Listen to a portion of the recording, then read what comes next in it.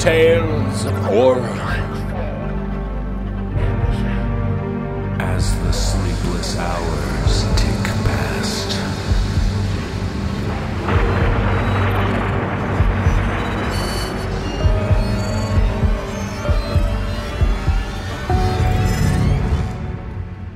Brace yourself for the No Sleep Podcast.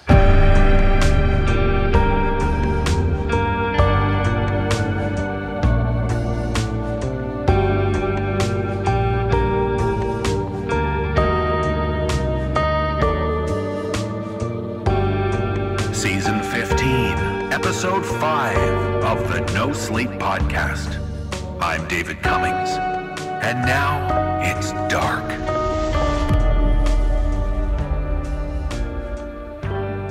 As we near the end of September, you know what that means. We're about to enter the Halloween month of October. We're excited about all the fun stuff we have in store for you. Each episode during October will feature a Halloween story or two as we ramp up to the big day. We'll have our famous Season Pass Halloween bonus episode coming out, so make sure you sign up for Season Pass 15. And we'll have some live streams and other tricks to treat you with. This would be the perfect time to make sure you're following us on Twitter, Facebook, and Instagram, so you're up to date on all the ghoulish things we're doing.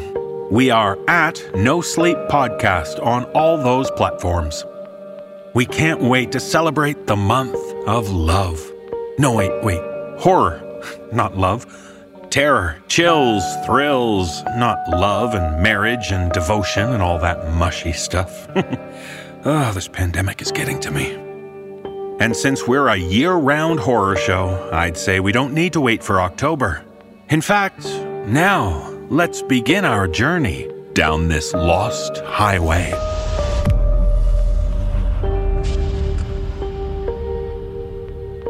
In our first tale, we join a medical professional with a reputation for being kind, friendly, and excellent at his job.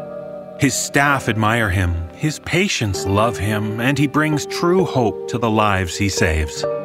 But in this tale, shared with us by author Colin B. Randall, we discover that all the bedside manner in the world can't save you from vengeance.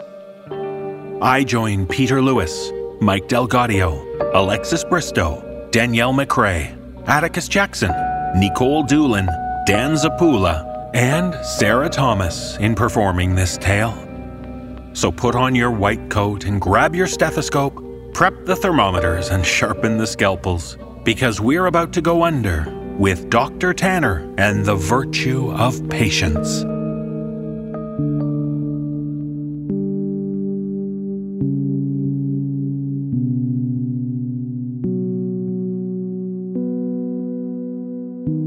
Soft drips from an IV, subtle and unnatural blue-white light, quiet beeps and churns, background humming from the air conditioner. An old man, Jenkins Powell, lay on the bed in and out of consciousness. The door opened. Beatrice, a nurse, came in with a food cart to see if Mr. Powell would be able to eat with assistance today. Dr. Tyler Tanner followed behind her. Good evening, Mr. Powell. I see you're awake tonight. Do you want me to change the channel? Scary movie got you riled up, huh? Mr. Powell was as sharp as a tack when he wasn't nearly comatose. No. I thought, Dr. Tanner is going to want to talk to me tonight. I can't be rude. Tyler and Beatrice both chuckled as she got his food set up. Beatrice slid the tray out and sat Mr. Powell up. Do you think you can eat tonight, Jenkins? Of course. I'm starving. Say, B, when are you going to take me up on my offer to come over? We'll put on some old jazz records, and I'll whip you up something much better than this garbage they pass off as food here. The nurse giggled and continued to get his dinner cut down into bite-sized pieces, while Dr. Tanner finished checking all the gauges and machines. Beatrice started feeding Mr. Powell. When you get out of here, I may just have to take you up on that offer. Dr. Tanner finished making his notes on Jenkins' chart. Okay, Mr. Powell, everything looks good for now, stable and improving. I'll be back in the morning, but B will be back later this evening. I'm glad I got to see you tonight.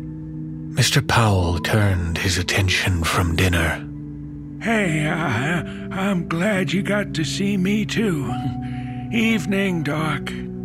Tyler continued on to his next patient, a middle-aged father of 3, Guillermo Ramirez. He slowly sat up to talk with Dr. Tanner. Dr. T, what's good?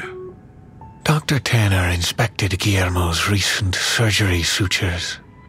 Evening, Mo. How'd we do today? More pain? Less? Anything new? Arm up, please. Well, a little less pain. Nothing new I can think of. It was easier to walk into the bathroom today than it has been. Dr. Tanner put Guillermo's arm back down. All right, that's awesome. Day by day, it'll get easier. Just keep up what you're doing. You'll be back home in no time with your wife and kids. He checked Mr. Ramirez's vitals and recorded everything in his journal. Guillermo was looking at his scars and flexing his hands while he spoke. That's great, Dr. T. My youngest is starting junior high in a few weeks. I promised I'd be there the first day of school. Tyler closed his book and looked up at Guillermo. Then let's keep it up with the recovery so you can keep your promise. Work a little harder with rehab and you never know. You may be out of here by next weekend. The job was taxing at times, the days long, but it was worth it. Tyler liked helping others and had taken naturally to medicine since first starting pre-med classes. At the end of the hallway, tucked away in the corner, was Ida Vale. At one point, she had been a promising young starlet. That was decades ago, and now this miserable old woman sat alone. Not quite a has-been, but at least not a never was. Tyler's last stop for the night. Good evening, Miss Vale. I talked to Nurse B. She said you were spitting your food out at her again. Ida's mouth scowled as she spoke, not even bothering to look at the doctor. It was bland, and the service here is dreadful. I'd rather be dead than have to spend another minute here under any circumstance. Tyler felt sorry for her. She had most of the staff against her and probably silently hoping she'd sooner pass than have to treat her, but Dr. Tanner pitied her. Regardless of how she acted, he showed compassion. He truly cared about his patients. Ida, I know you're secretly joking right now, but you need to act a little nicer to the nursing staff. I know you've heard the expression, you can catch more flies with honey than with vinegar. That's great and all, but I don't give a rat's ass about flies. And I suspect you'd catch even more than honey with all that bullshit. Dr. Tanner restrained himself from laughing lest he upset her any further. I apologize, Miss Vale. Please let me or any of the nurses here know if you need anything. He finished marking her vitals in her charts. I need to know which plug to pull on this thing. Good night, Ida. The door was almost shut as Dr. Tanner put his hand on it to stop it abruptly. And if you mess with your cords again, I will have to order restraints. They will be checking on you this evening, Miss Vale. Tyler looked at his watch. It was time to leave.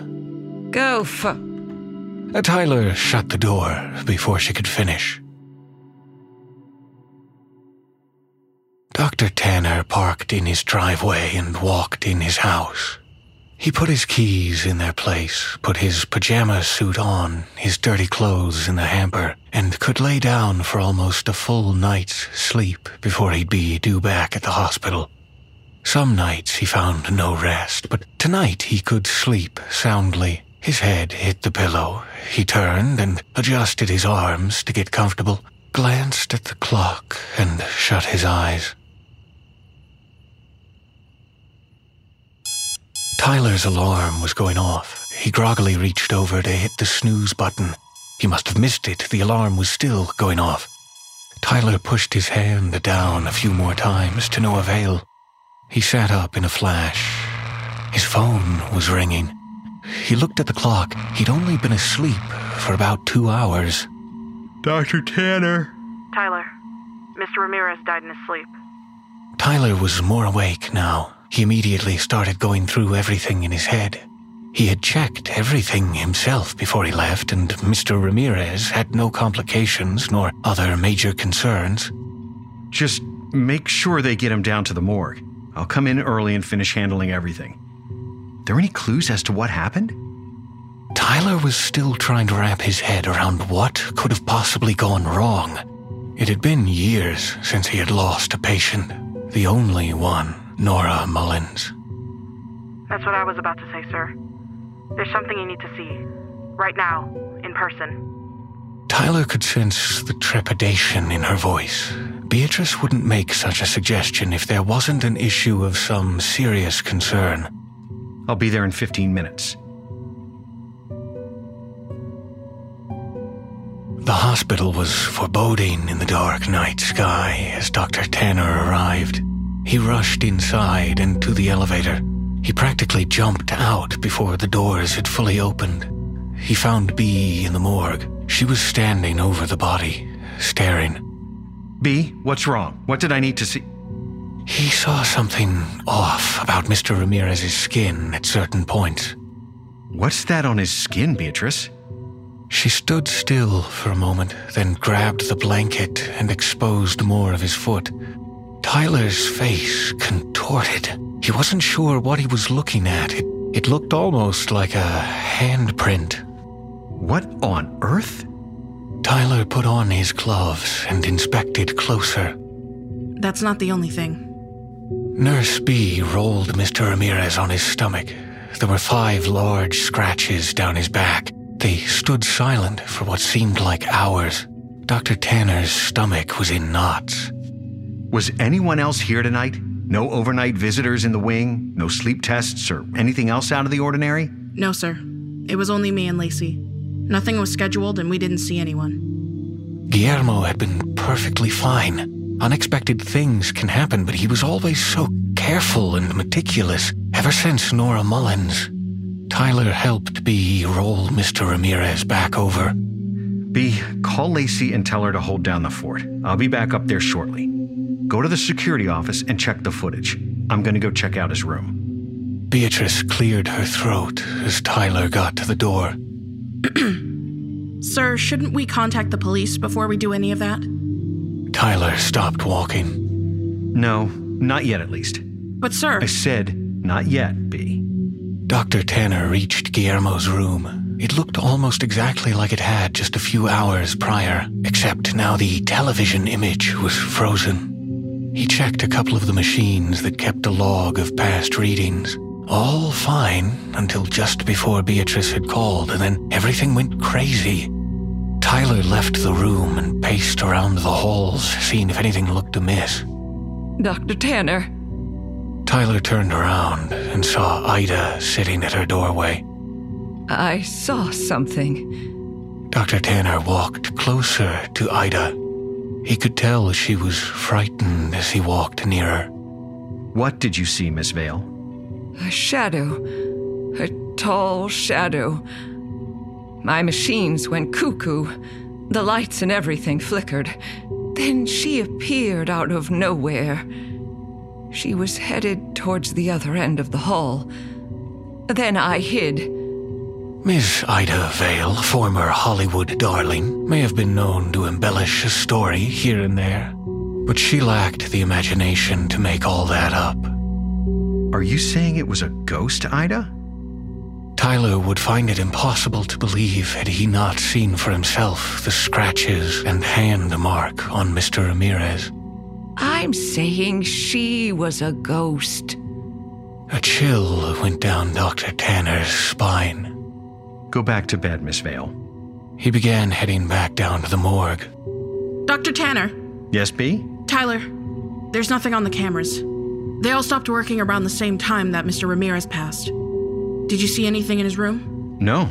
Everything looked normal except for the electronics malfunctioning. Have you seen Lacey anywhere? Not since I took Mr. Ramirez to the morgue. She was resetting all of Mr. Powell's machines. Her shift ends in about 10 minutes. Maybe she took off early? Tyler pushed the doors of the morgue open. Yeah, you're probably right. Who can blame her? He put on an apron and gloves, grabbed the eye protectors, and made autopsy incisions, then sewed them back up. He filled out the necessary paperwork. For cause of death, he had put sudden cardiac arrest. This wasn't the first time he had lied on a death certificate.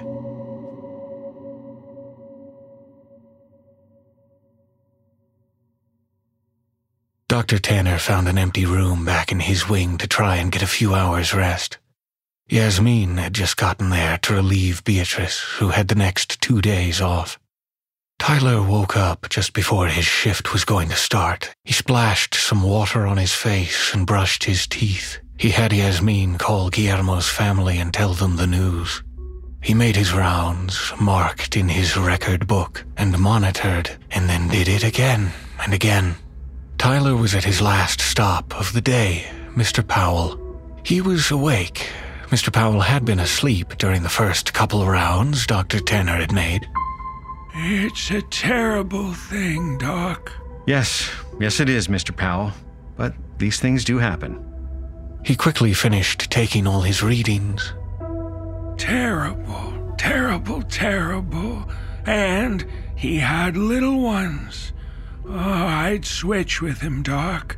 I'm an old man. I got nobody. Oh, such a shame. He's gonna be missed. I wouldn't. Sure you would, Jenkins. We'd all miss you. Especially Nurse B.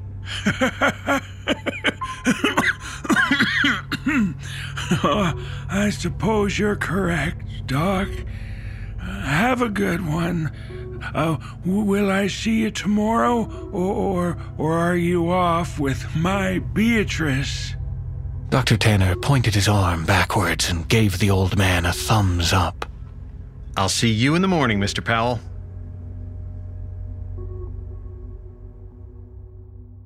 He had gotten hardly any sleep for the last 48 hours. What a long 2 days it had been. He took a sleeping aid to make sure he went to sleep and stayed asleep. When he awoke the next day, there were almost a dozen missed calls from work and several messages. He played them as he got ready, but they were all silent. He knew that wasn't a good sign. He got dressed and raced back up to the hospital. Mr. Powell was dead. Yasmin pulled Dr. Tanner to the side. She was exhausted and near breaking point. Tyler, there's something going on here. Scratch marks down his face and arms, and there's a handprint burnt onto his chest. The devil is among us. First Guillermo, now Mr. Powell. Lacey was supposed to relieve her hours ago. Jasmine, go home. I can handle this. His face was sullen and his eyes hollow, petrification from fear. Yasmin went to get her things. He went to go check on Ida, though his mind was frozen in static. He wanted to stop walking, but couldn't. He knew the answer to the question he was about to ask. He knocked on Miss Vale's door and entered. Ida's bed was empty. Something stirred in the closet. Tyler walked cautiously to the closed door. It was cracked open. Dr. Tanner. He jumped back as Ida spoke to him from the inside. Doc, it's going to get me tonight. It's going to get us all. I need to get out of here. My story doesn't end like this. He had never seen her so vulnerable nor afraid. Ida, I will figure this out. You will be safe. I have to go look up a couple of things, then I'll be back. No one is staying here tonight. He went back to his office with his stomach in knots. He looked at some old files he had stored on a hidden drive on his computer. Nora Mullen's patient records. Today was her birthday. Dr. Tanner threw his office door open and sprinted to start evacuating the few people left, when suddenly everything went black. He must have slipped and hit his head. He woke up on the floor in his office. The lights were flickering and stuttering. The skies were black. He'd been out for hours. Tyler tried to open the door, but it was jammed. He grabbed a paperweight off his desk to break the window in his door. He reared his arm back and threw it forward. Just as he was about to hit the window, the paperweight slipped from his hand and fell to the floor. Through the window, he saw her, Nora Mullins, clad in a black robe. Thin and matted black hair, pale skin. Hatred oozed outward from her eyes. She stared into the office momentarily, motionless. She breathed in a quiet rasp, and then vanished. The lights all snapped back on. Tyler waited a few moments before checking the window. He had to check on Ida. There was no sign of Nora. He broke the window and unlocked the door. Just a few steps and he could see strobing lights coming from outside. He ran to Ida Vale's room. She was face down on her bed, her arms and feet dangling toward the floor. Her gown was ripped off. Letters were burned into her flesh. T-A-N-N-E-R. Dr. Tanner threw up on the floor. He regained his composure and stood on his feet when he heard clicks and screaming. The police kicked the door in as Tyler stared down the barrel of a gun. The officers placed him in handcuffs and walked him out to the patrol car. They walked through the back. Yasmin lay across the floor like a rag doll. An officer was taking pictures of her slumped-over body. Hand marks were burned around her neck. Her face was discolored, eyes bulging, tongue swollen. She had been strangled to death. It was her. It was her. It wasn't me. It was her. It was her. It was her. He sat in the patrol car. The police fished Lacey's body out of the medical waste dumpster. Tyler glared into her milky eyes. The police were asking something about B.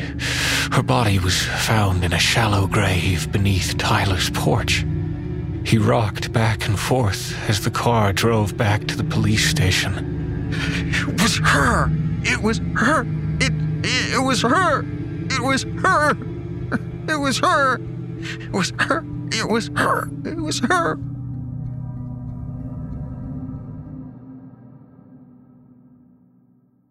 A year later, Dr. Tanner is in an asylum for the murders. A young woman walks through the front door. A security guard stops her. Ma'am, you can take your purse, but you have to leave your backpack. She complies and then is walked to Tyler's room by the guard. He knocks and opens the door.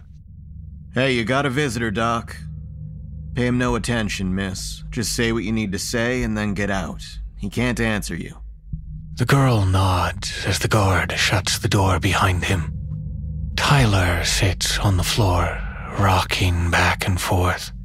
It was her. It was her. It was her. It was her. It was her. The girl walks in front of Dr. Tanner and kneels down. It was her. Hello, Dr. Tanner. Can I call you Tyler? I'll call you Tyler. Allow me to introduce myself.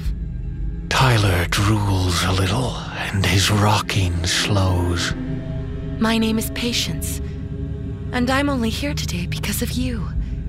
You see, you worked on my mother. His breathing becomes irregular. He stops mumbling and starts shaking as he rocks back and forth. Her name was Nora Mullins. I'm here today because I need to tell you I'm sorry, and that I forgive you. I know you didn't mean to leave the clamp inside my mother. You didn't mean to kill her. I'm here to tell you that things will get better. Tyler's eyes start watering. Patience looks at her watch. Oh, goodness. I better be going. I wish you well, Dr. Tanner. Goodbye. She closes the door behind her and glances at the camera. From inside the security room, a gentle, deep buzz starts from Patience's bag. If the security guard in the room knew anything about electronic disruptors, he might have recognized the sound. The lights flicker as the cameras all go black. Patience pulls a long, thin piece of fabric from her purse and a matted black wig and puts them on. She walks back into Dr. Tanner's room. Screams echo through the halls.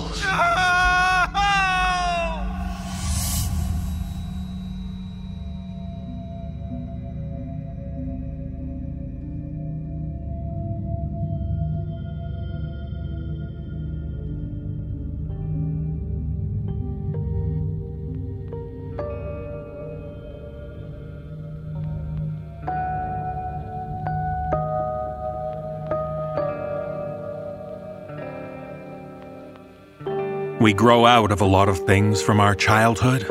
Imaginary friends, sucking your thumb, clothes. But there are some things which may seem strange in their absence if you find out they were true for you as a kid. And in this tale, shared with us by author Jake Evers, a young man discovers he formerly had some developmental issues he really should still feel the effects of. So why doesn't he? Performing this tale are Atticus Jackson, Mary Murphy, Jesse Cornett, and Danielle McRae. So if your childhood doesn't add up, then maybe it's time to confront your mom. Maybe it's time she told you about Moon Calf.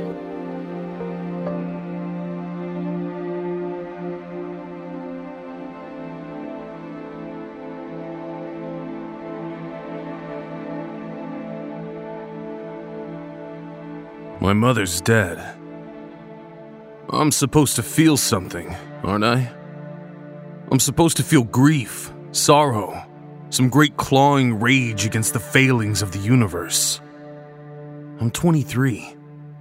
She was 59. She may have become a mom later in life, but there was supposed to be more time, right? It wasn't supposed to end in some dumb accident.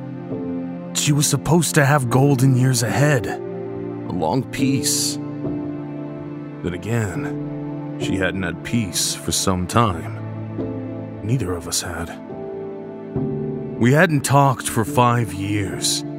That last night wasn't a happy one. Screaming, yelling, crying, and finally, running out the door in the middle of the night with just a suitcase and a stolen credit card to my name. Every so often, in the quiet hours, before the option became impossible, I thought about reaching back, making up. No mother should ever be truly cut off from her son, right? But she's not really my mother. I'm not really her son. Years of Little League, birthday parties, and vacations to Disneyland can't make up for the cold truth. I'm not the kid she brought into the world. Because I know where he is. And if he knew it all, he might feel the same way I do right now. I don't suppose I can complain about my early life. We grew up in the suburbs of Northern California. Not quite Marin, but within spitting range. Dad was a construction foreman, and Mom taught English at the middle school. Dad was always one of those hands-on, hands-off kind of dads. Teach you how to throw a ball, teach you how to build a treehouse, maybe leave the other stuff to Mom. Not that Mom ever dreaded stepping in. She was devoted, always made sure there were goods for the bake sale, always made sure there was an end-of-season pizza party lined up for the Little League team. Always made sure her son had everything he needed. Mom was always concerned about the future. Or my future, in one way or another. She wasn't exactly a tie-dyed, hemp-wearing flower child, but she descended from good NorCal stock that had grown up in that organic, pesticide-free soil. She worried about an artificial world, a world of baby formula over breast milk, of concrete over trees. Even before GMOs really became the issue of the day, she was worried about just what we were putting in our bodies. It wasn't like she made me grow up on Tempa and sackcloth, though. She just wanted to make sure everything was all right for her only son. And in time, I was all she had left. I remember the day so clearly. I was 13 at baseball practice when the cop car pulled up. The sheriff had sent someone out to bring me home. When I got there, Mom was crying, surrounded by all of her friends. Not one of them daring to, or knowing how to say anything. Eventually, the truth worked its way out. Dad had been overseeing renovations on a mansion out near the woods. He'd been checking the work from the perimeter when one of the trees, apparently a favorite of termites, had given way. He was crushed under it, one of the branches snapping his neck instantly. We mourned, as families do. We tried to fill the hole, knowing it would never fully be sealed. Mom threw herself into work. I threw myself into school. Between classes and the team, there was plenty to go around, and it wasn't like I was sucking in either regard. I got along with my teachers, my team, my classmates. I guess because I didn't want to spend more time than I wanted to at home, reminding myself of the absence. I wasn't turning my back on my mom in any regard, but I guess even then, I knew we had relatively little tying us together. I didn't actually know anything was wrong until my physical on my 18th birthday. By then, my eyes were turned toward the future. I was looking at Stanford, and there was a real good chance I could get a scholarship. Dr. Kowalski was looking me over like he had for 17 birthdays before. It was the usual mess of old hands on young junk, knowing it was necessary but wishing it'd be over sooner. You've turned out quite well. Good grades, good body, good health. You're perfect all around. Now you're off into the world. He actually looked sad as I got up from the table and slipped my shoes on. I'll still come back here. Maybe I'll be in here again. Yes. It's just, I've watched over you since you were a kid. And I know I've watched over a lot of kids, but I like to think I care about them all in my own way. God, I remember how your mother reacted to that little scare. His mouth snapped shut, like he'd realized he'd walked over a line he shouldn't have crossed. I was confused, but I wasn't off my feet enough to think it'd be better to just walk away. What scare? It's nothing. For all his strengths as a doctor, Dr. Kowalski was a shitty liar, and an even shittier gossip. Well, you are my patient, and I'm not breaching confidentiality. When you were 2, we noticed there might be a slight developmental lag. Language difficulties, echolalia, repetitive movements, abnormalities in eye contact. It pointed a certain way. I recommended that your mother look into a childhood development psychologist.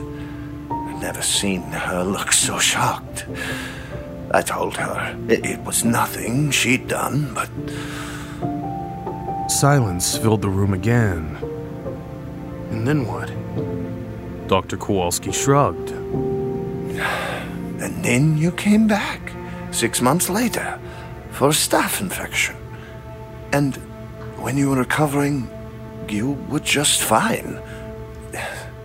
Some kids are late bloomers. It happens. I don't know why Dr. Kowalski's story stuck with me, but it did. The end of the year was drawing close, and with it, early admissions. We were just waiting for the letters to come in. I kept my nose to the grindstone, but in the quiet moments, the doctor's words came back. Why hadn't Mom told me this? Did she just not want me to worry? Finally, somewhere between Thanksgiving and Christmas, I decided to exercise my demons. We were sitting down to dinner, just the two of us, when I broached the topic. Dr. Kowalski said there was a little scare when I was a kid. Mom paused. It wasn't the freeze you associate with someone who's been caught in the spotlight, but this momentary hitch in smooth movement that could look normal if you weren't looking for it. Was there? He said that when I was a toddler, I wasn't exactly developing the right way. That there might be some sort of disorder or... There was a scare, yes. We were worried there might be something wrong with you, that you weren't entirely there. We were looking into some specialist when it all worked out. You were talking, you were playing right. Her eyes clouded over. Not tears, not quite. But that distance that comes when you want to keep the memories away. She smiled, warmth flowing forth. You grew up just fine. There was a hiccup. There are always hiccups, but we overcome them. You are my beautiful son, and there's nothing I would change about you. I should have felt happy, I guess. Like I'd solved the mystery, if there even was one. Like I could just set it aside. And yet... But if I did have this problem... She looked me right in the eyes. Then I would love you all the same. What did I hear in those words? Regret? Pain? She was opening herself up, but some part of me could still hear her hiding. Why did I think there was something wrong with me?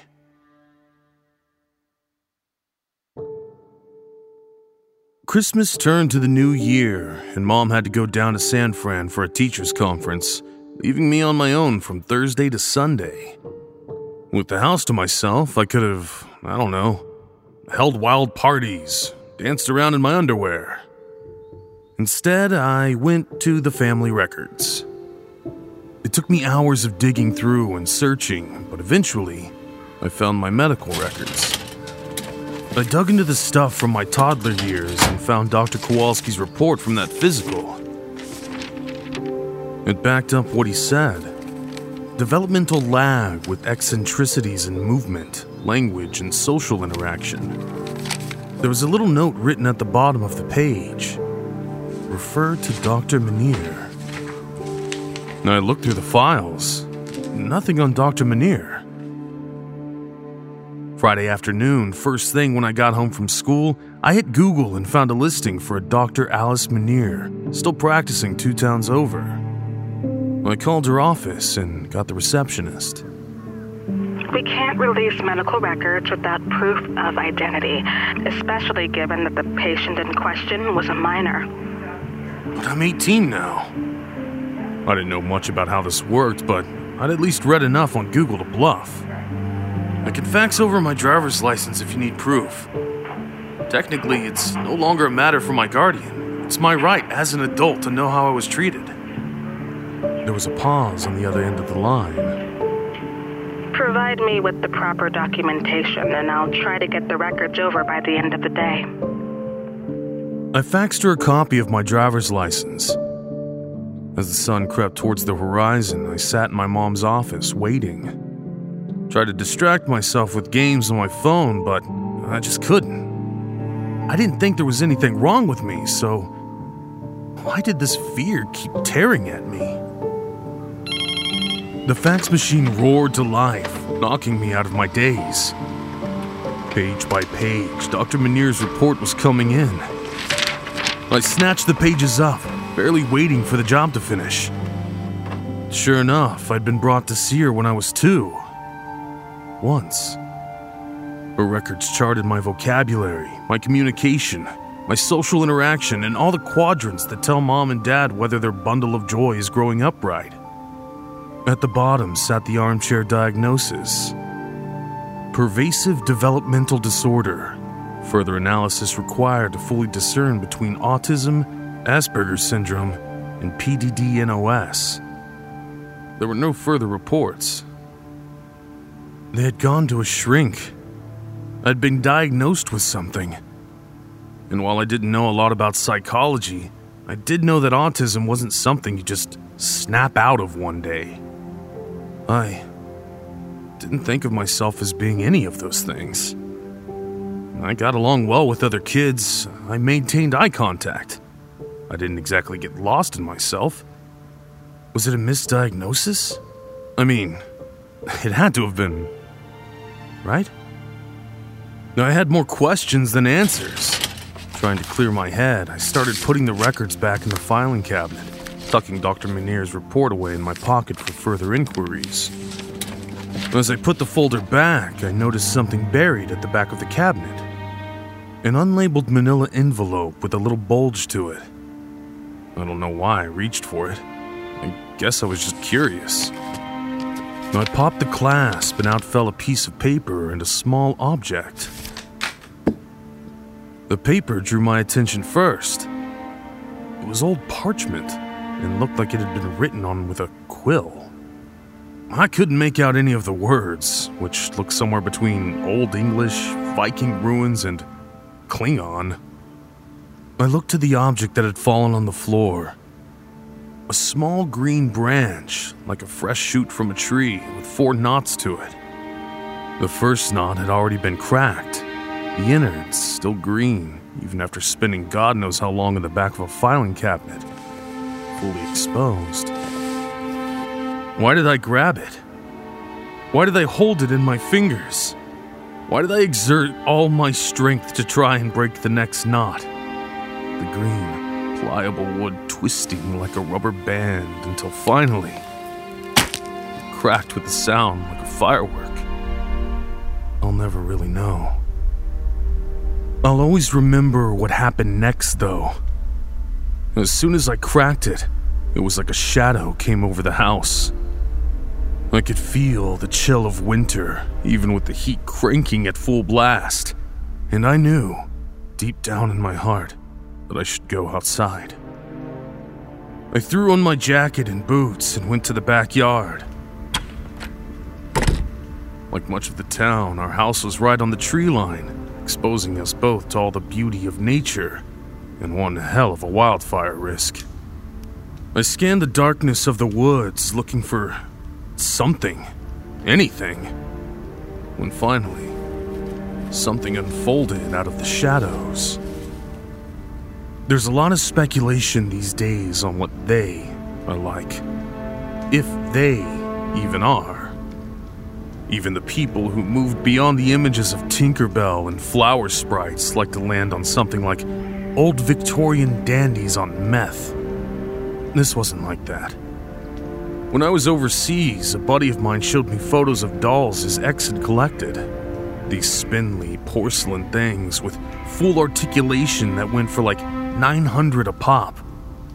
Thin, tall, fragile, graceful, but inflexible in their own way.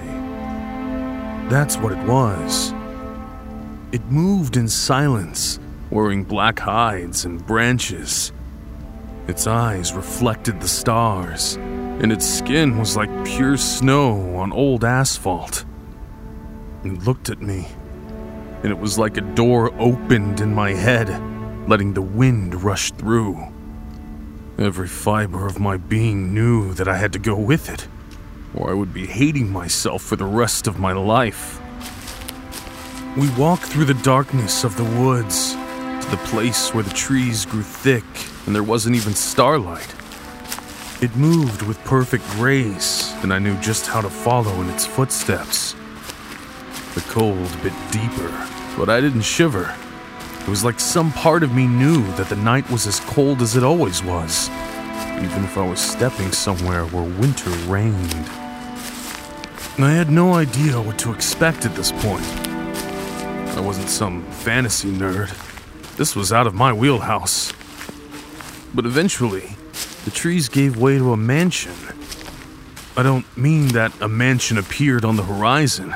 I mean that I was walking on dirt and roots, and a second later, just as I closed my eyes to blink, my boots landed on hard, even stone. When I opened my eyes, I was inside.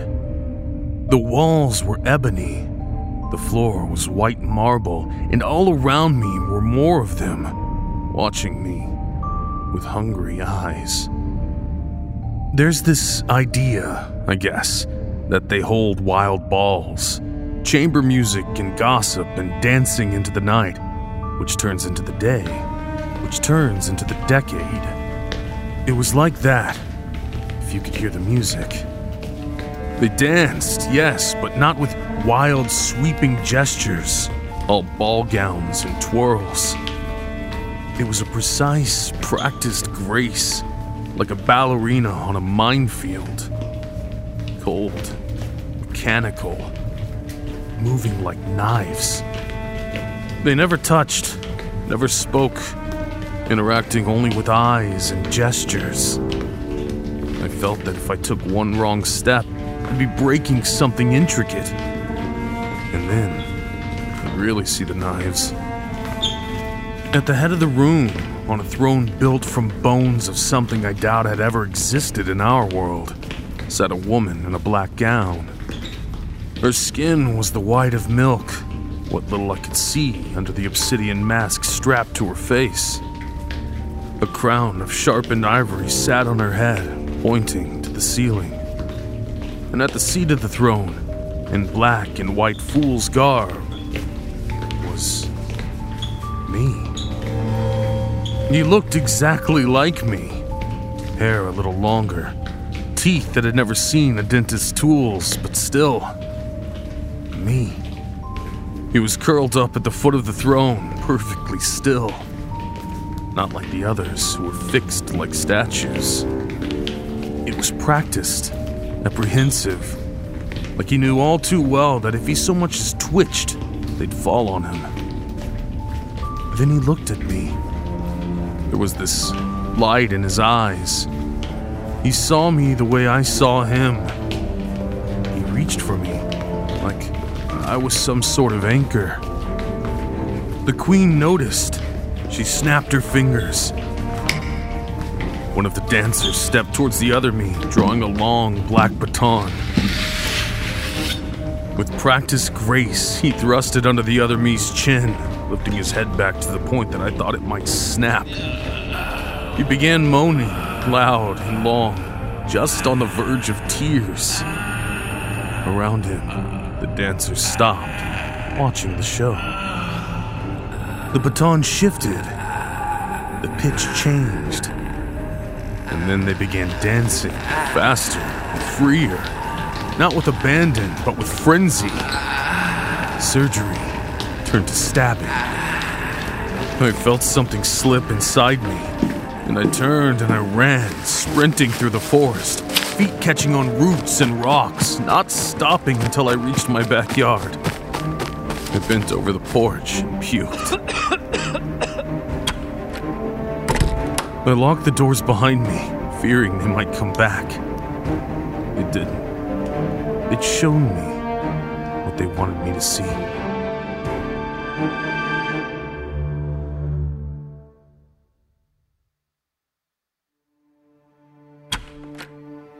I was waiting when Mom came back, sitting on the couch. I'd had the weekend to do some reading. I had some idea what was going on, even if I felt like I really knew jack shit. She was halfway through talking about her conference, can't even remember what she was saying, when she noticed I was just staring ahead. She sat down, all caring and concerned. What's wrong? I saw the other me. Her face fell instantly. She knew. Please. When did it happen? You have to understand. Then help me! I bolted up from the couch and started pacing. I know. This was an excuse people used back then, right? A kid's born wrong, has some sort of condition, and they say, oh, it's not my kid. They took it and left behind one of their own. So when? Was it in my crib? Or... I let the other half of the sentence hang. She knew what I was talking about. You're not one of them. She didn't want to use the word either. Me because I thought it sounded weird. Her because she actually sounded afraid of using it. I saw it happen. I wanted to cut deep, get at the pressing issue, but a part of me wanted the full picture. How did you even know about them? Your great-grandmother, she'd heard stories from her great-grandmother, and so on and so on. Little things to tell tiny Irish tots so they'd make their beds and leave milk out for stray cats. I didn't really believe them, but... Parchment. It was a contract, wasn't it? She didn't even answer.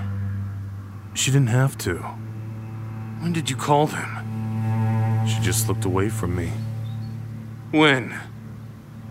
After the diagnosis. Before I could say anything, she rushed forward.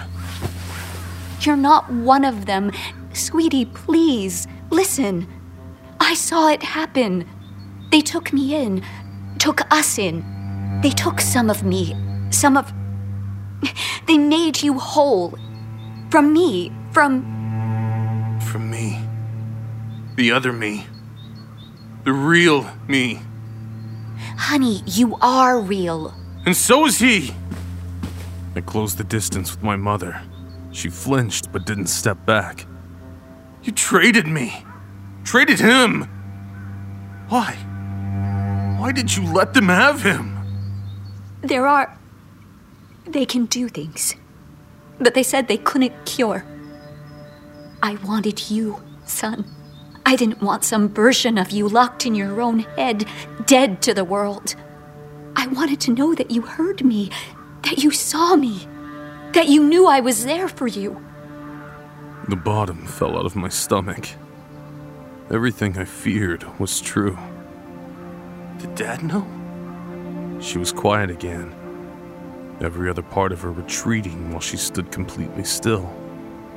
Did he know? He never knew. He thought it was just a mistake, a misdiagnosis. But when you were 13, he found the contract. He didn't know what it meant. He didn't know what the stick meant either, but... That was the first knot down, wasn't it? I don't think they answered. I don't think they showed him. He just said he found the paper the night before. Accidentally snapped the stick under his foot. That was... Oh, God. That was the day. She couldn't bring herself to finish it. She didn't need to. I just needed to know one more thing. Can you bring him back? The other me. No. The contract, it's sealed. No returns. If it's broken, they'll come for me. They'll come for you. Honey, please. I didn't want to hear anymore. I ran upstairs. I'd already packed, fearing this possibility. I ran downstairs and out the door. I got in my car and drove off, leaving my home far behind. She was still crying when I left. She didn't even try to stop me.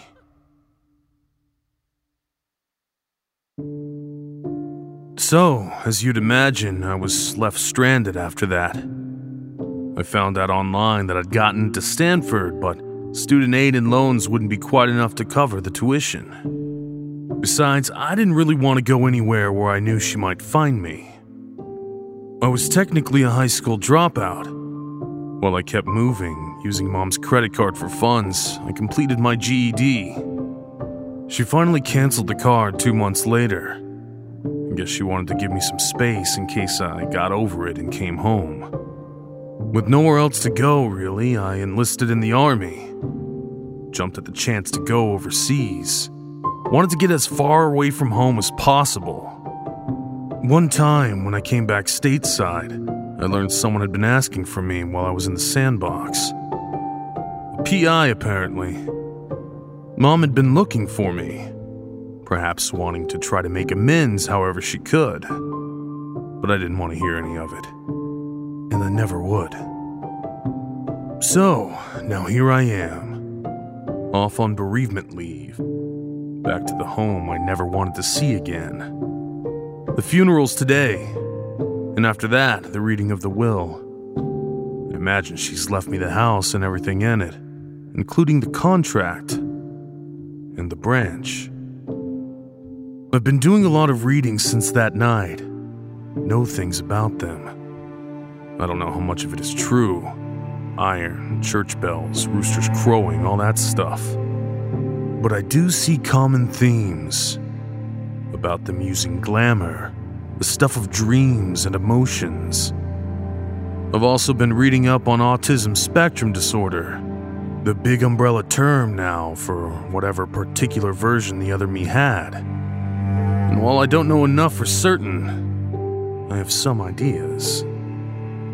And I know I keep saying them a lot, because a part of me can't bring itself to use the word. Fairies. I still can't break past that sense of whimsy and wonder. Even the terms people used to get around that when they feared saying the word might piss them off don't work. The fair folk, the good neighbors. There's nothing fair about them. Nothing good. And certainly nothing wonderful. And there are things I will never truly know about them. What were they using me for? The other me. The real me. A jukebox? Someone who'd play a pretty tune if they stuck something in him? A meal, an all-you-can-eat feast for emotions? Or maybe he was some sort of cask. A place where thoughts and dreams can steep, bouncing off the walls inside his head, until someone taps it and the right vintage pours out. If he'd gotten therapy, if Mom hadn't balked at the diagnosis, treated him as a person instead of a walking miscarriage, would he even be all that valuable to them? All I really know is that there's still a branch with 2 knots. I've learned a lot about their supposed stopping points. Clothes turned inside out, salt over the shoulder, and of course, iron.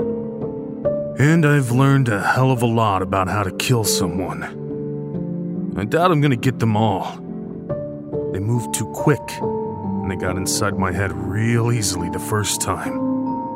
But if there's any truth to these old wards, maybe I can stay upright long enough to at least clear a pathway out of there.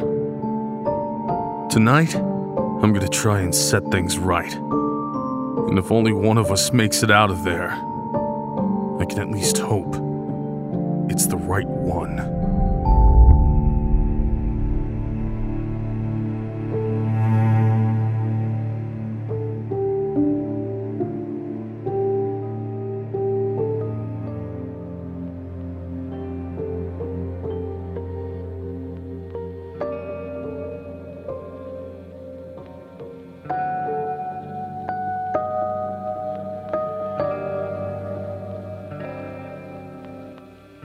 If you're a psychic medium, then helping the bereaved might be a regular occurrence. When you can contact the dead, it's only natural that the people want to utilize your services to ensure their loved ones are living their best afterlife. But in this tale, shared with us by author P.F. McGrail, we meet a widow who may just have an ulterior motive for checking up on her past partner. Performing this tale are Aaron Lillis and Nicole Goodnight. So let's all clasp hands and begin the seance. It's just business as usual though, because I have an unusual job.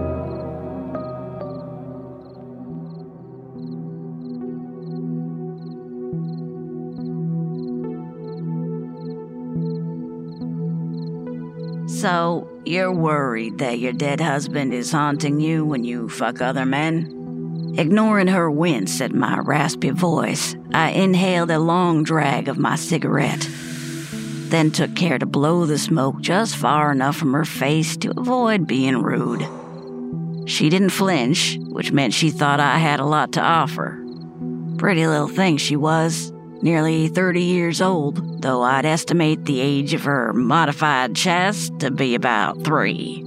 Her good looks stemmed mainly from the fact that she'd clearly avoided a lifetime of hard work.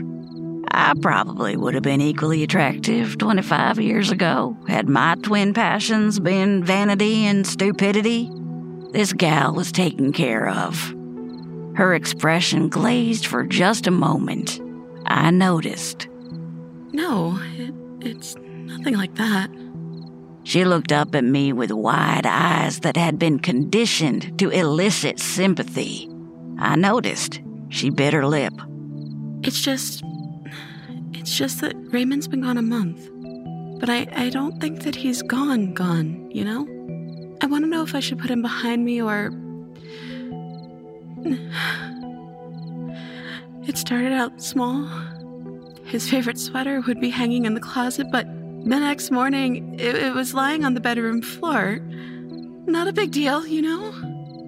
She looked around conspiratorially, despite the fact that no one was in the brightly lit sun porch besides the two of us.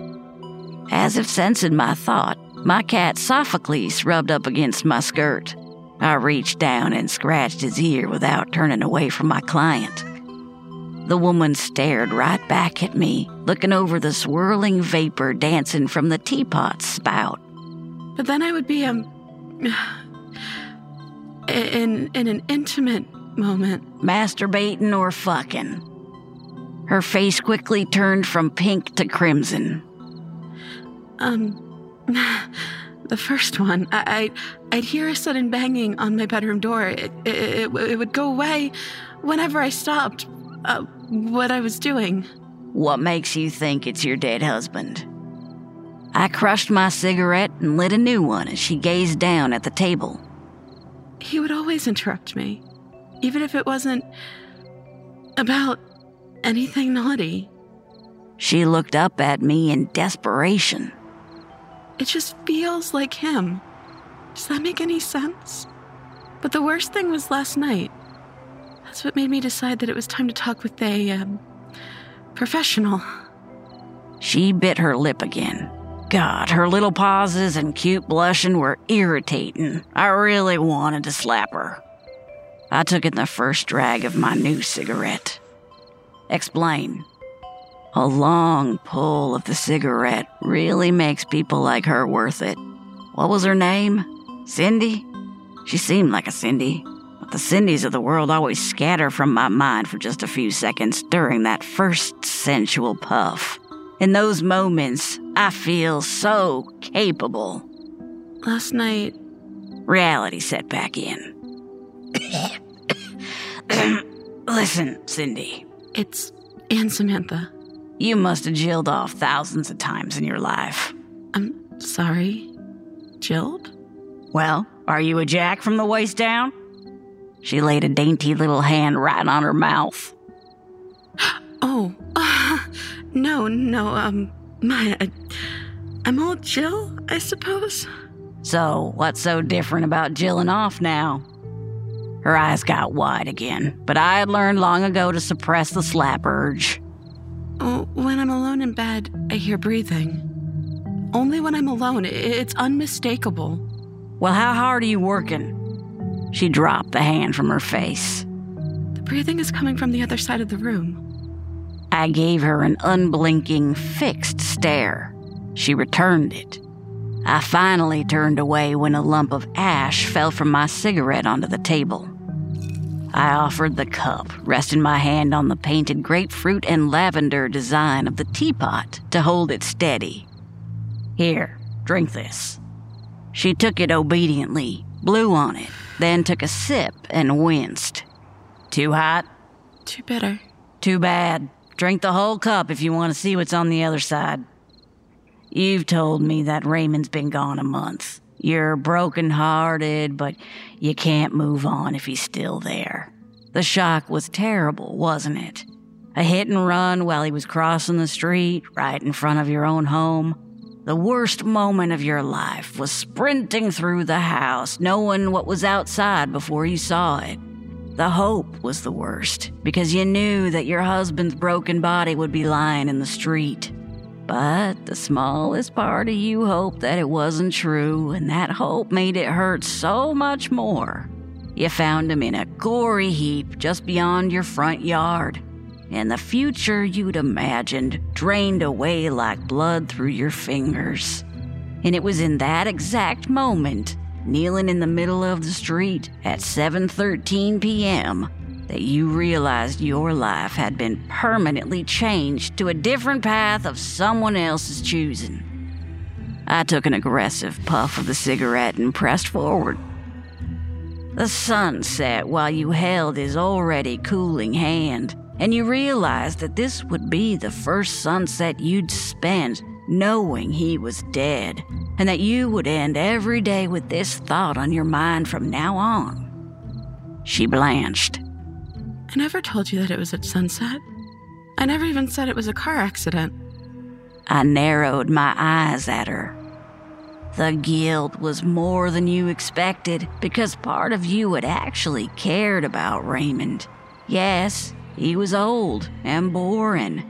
My God, you would never let him forget it. But he'd felt just so fucking fragile when you crushed his spine with the car that the anger didn't seem to make sense in the moment. I blew smoke through my nostrils.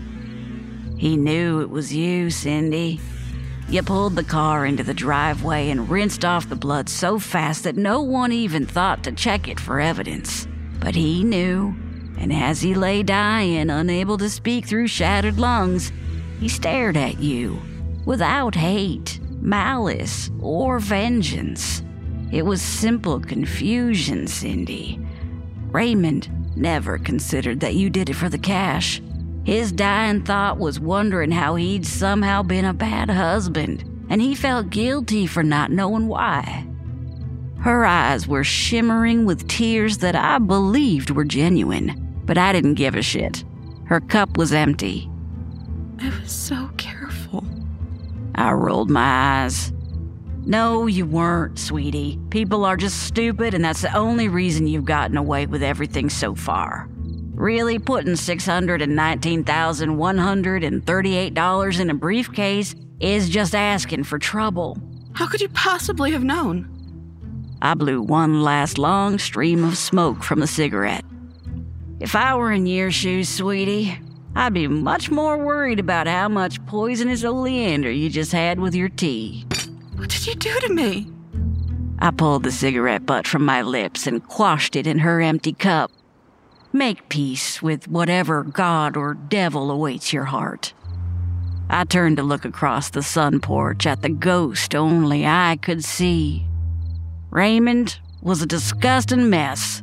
His shattered spine had no hope of holding his torso rigid, so every limp limb flopped at unholy angles. A fountain of black blood oozed from his white lips and nose. His intestines protruded from his stomach like ground beef squeezed between grimy fingers, and the coils hung to the ground like sausage links. He stared at his young widow, or I should say, the one eye that hadn't popped to jelly was staring. I really think that Cindy would have been unnerved if she'd known he was there. Instead, she focused on me. How long? When will it start? In just a second, sweetie. I lit up another cigarette. Raymond grunted. He wasn't much for talking. What with the lolling tongue dangling impotently where his missing jaw should have been. I leaned forward and gently rested my palms on the tabletop. Oh, one last thing, sugar. Raymond wants to let you know that dying really, really fucking hurts. And Samantha froze. Behind her, despite lacking a mouth, I could swear that Raymond was smiling. The convulsions started then, but it didn't stop for a long time. Do you have any idea how far mouth foam can spray when a dying woman just won't stop thrashing? I almost felt bad for her when I realized how hard she was trying to cry. That's a really fucking difficult task, though, when your throat's closing up. That's when Raymond sauntered over to her jittering body, knelt down and gently grazed his dead fingertips across her cheek. He looked passionately into her eyes, and for just a moment, I think she looked back. Then she was gone. The ghost corpse took in the sight for a few moments before I interrupted him with a forced clearing of my throat. He glanced up at me with his lone functioning eye. It was damp. I do appreciate your clear instructions on how to locate the briefcase. If everything is as promised, the bill will be settled. He grunted and waved his limp, floppy arm at the body of his dead wife.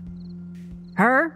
Oh, I'll leave her in the backyard of your house. I snuck an oleander plant into the garden during one of my nightly visits. They're not uncommon here in Alabama, and they'll explain her accidental death nicely. I wrinkled my nose and took in a deep breath of nicotine-laced air. And I have to say, I'll be grateful to stop sneaking into your house each night to spook this murderous little witch. Her masturbatory moans made me gag, and I hate crawling through windows. I'm not 50 anymore, you know. He grunted again, dangling his unresponsive arm above the dead woman once more. I approached the corpse. There's something more? He shook more eagerly, spraying a fine mist of ghost blood onto the woman's purple face. I bent down and pried a ring from the woman's rubbery hand. Then I slipped it onto my middle finger. It fit perfectly. Oh my. There must be 24 diamonds on this. Yes, thank you very much. I do accept tips for a job well done, you gentlemen, you. This time, I know Raymond was smiling. And I was too.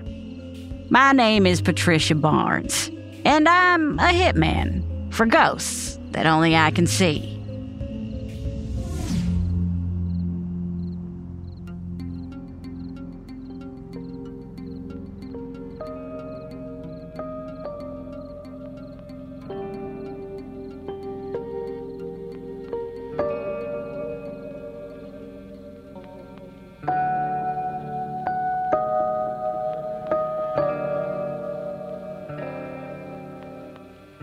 Being a killer for hire. It's the dream. Well, for some people, I'm sure. But imagine being an assassin, only your targets are trees. I mean, think about it.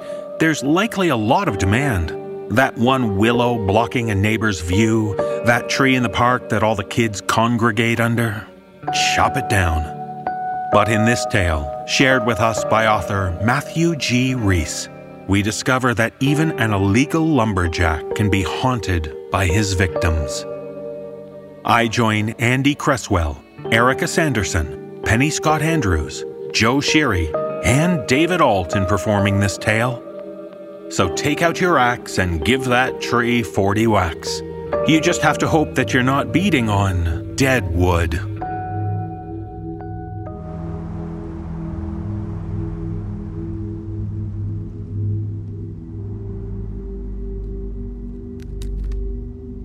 I started to climb. It was difficult. The tree had no natural steps, no considerate clefts.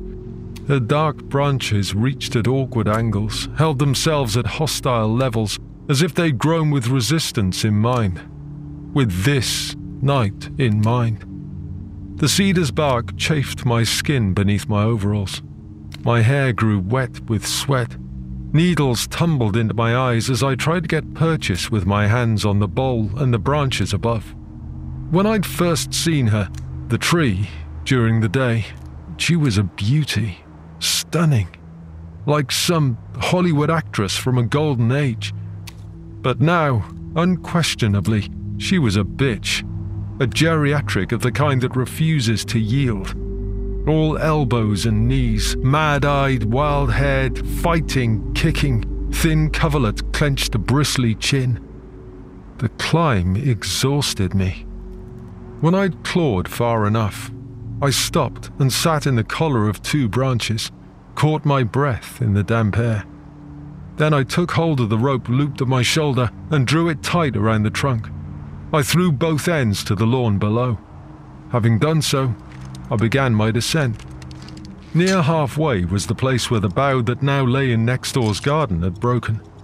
I looked down at the sheared limb in the ruins of the greenhouse whose structure it had shattered, the cause of my hiring. Suddenly, my head swam. I locked my hands on the tree, breathed heavily, held her close, steadied my heart's racing beat. I resumed my route down. Finally, I jumped to the lawn. A fox was running on the wet grass, skittering, looking at me. I picked up the ends of the rope that I'd tossed from the tree. I walked to the far side of the garden and lashed one end around a steel peg that I'd hammered into the lawn with a mallet, having first muffled the head with some rags. I did the same with the other end at a distance from the first. The watching fox, clearly curious as to my labours, calmed me. When I lowered my goggles and ripped my saw to life, the animal deserted, fled, its nimbleness strangely at odds with the heaviness of everything else. The houses, the tree, the night. I angled the saw into the trunk of the tree. It spat aside bark. Orange dust flew out as I made the first notch, wide like a mouth in the cedar's side. I went round to the opposite side and worked the saw deep into the tree's heart. My immersion detached me from the whine and drawl, from everything. Satisfied, I drew the saw out and silenced it. I became aware in my peripheral vision of lights in nearby houses, but I kept my focus on the tree. I drove 2 wedges at left and right into the second cut. I struck them with the same mallet I'd used on the pegs. Cracking, stretching, groaning, mournful sounds of the kind you imagine boats built of beams make at sea came from inside her. For a moment, she seemed to hesitate, to waver. Then, with a moan, an almost gentle swish, and finally a decidedly ungentle crash, she came down on the lawn. Now lights were coming on everywhere. A dog was barking, its noise setting off another. A woman somewhere was calling. Can you see anything? Tom? Be careful. I headed down an alley to my van, threw in my things, drove. In the morning, I went to the cafe. An old guy I'd seen there previously was at the next table, staring into space. Trish, who runs the place, said his name was Gerald, and that in the night someone had done something really awful and cut down his tree. Trish said Gerald's dad had planted it on the day Gerald was born. Why would anyone have done such a thing? What is the world coming to? When I got back home, the phone was ringing. It was my controller, with the next target. "Leave only firewood," the voice said, and hung up. When I came upon it, I had no qualms. A conifer hedge of the soil-leaching, light-eclipsing kind. Bogus trees, green but dead, like plastic between my finger and thumb. It was a mercy killing, I told myself. Even the shelled wastelands of the Somme would have shunned them. I cut straight through them at night. 20. It felt good, but it wasn't enough. I'd been a cab driver, night shifts. I lost my license when I lost my temper and a customer lost 3 teeth. That was when they found me, in the way that people like them do. Before the cabs, the army, theatres of war, that strangest of phrases. Places you'll have heard of, but not actually known, unless you were there. I learned about trees from Ken. I found him in a forest in Canada, on the internet I mean, in my local library. He'd made films of himself, cutting down trees. I'd imagined lumberjacks to be tall, athletic, but Ken was on the dumpy, stumpy side. He had a ginger beard and a shirt in red and black checks. He wore an orange helmet and blue earmuffs. His skills impressed me, both his cutting and his teaching. After he'd made an incision, he'd turn off and lay down his saw, say something like, "Now, I want you to take a good look at this so you remember what I've done." He'd point at a birch or a pine to make clear why he'd gone about things in the way that he had. Sometimes he placed a tape measure against the bark. He didn't promote a particular saw or jacket or ask if I wanted to meet other lumberjacks, and I appreciated that. It was just Ken, cutting trees. He was concerned a lot for my health and safety, which was something that was new to me. He talked about the importance of always planning an escape route, which he said the American way, route, like clout. One time he seemed to run pretty quickly towards the camera, which wobbled, but he still declared the job a great fall while catching his breath. There were 8 films. At the end of each of them, Ken warned of the importance of cutting with care. Then he'd raise his safety helmet. Happy felon, fellers! I came to see him as a friend. Ken's films had been on the internet for 6 years. A counter said they'd been watched by 11 people, none of whom had left any feedback. So I wrote, "Thanks." For the next year, I killed trees. I worked coast to coast, mountain to valley. A motorcycle courier left packets of cash for me in Trish's cafe. She knew nothing, of course. There were some notable kills, it has to be said. In Scotland, I scythed a stand of pines that had a preservation order, but which were blocking alterations at a high-end golf course.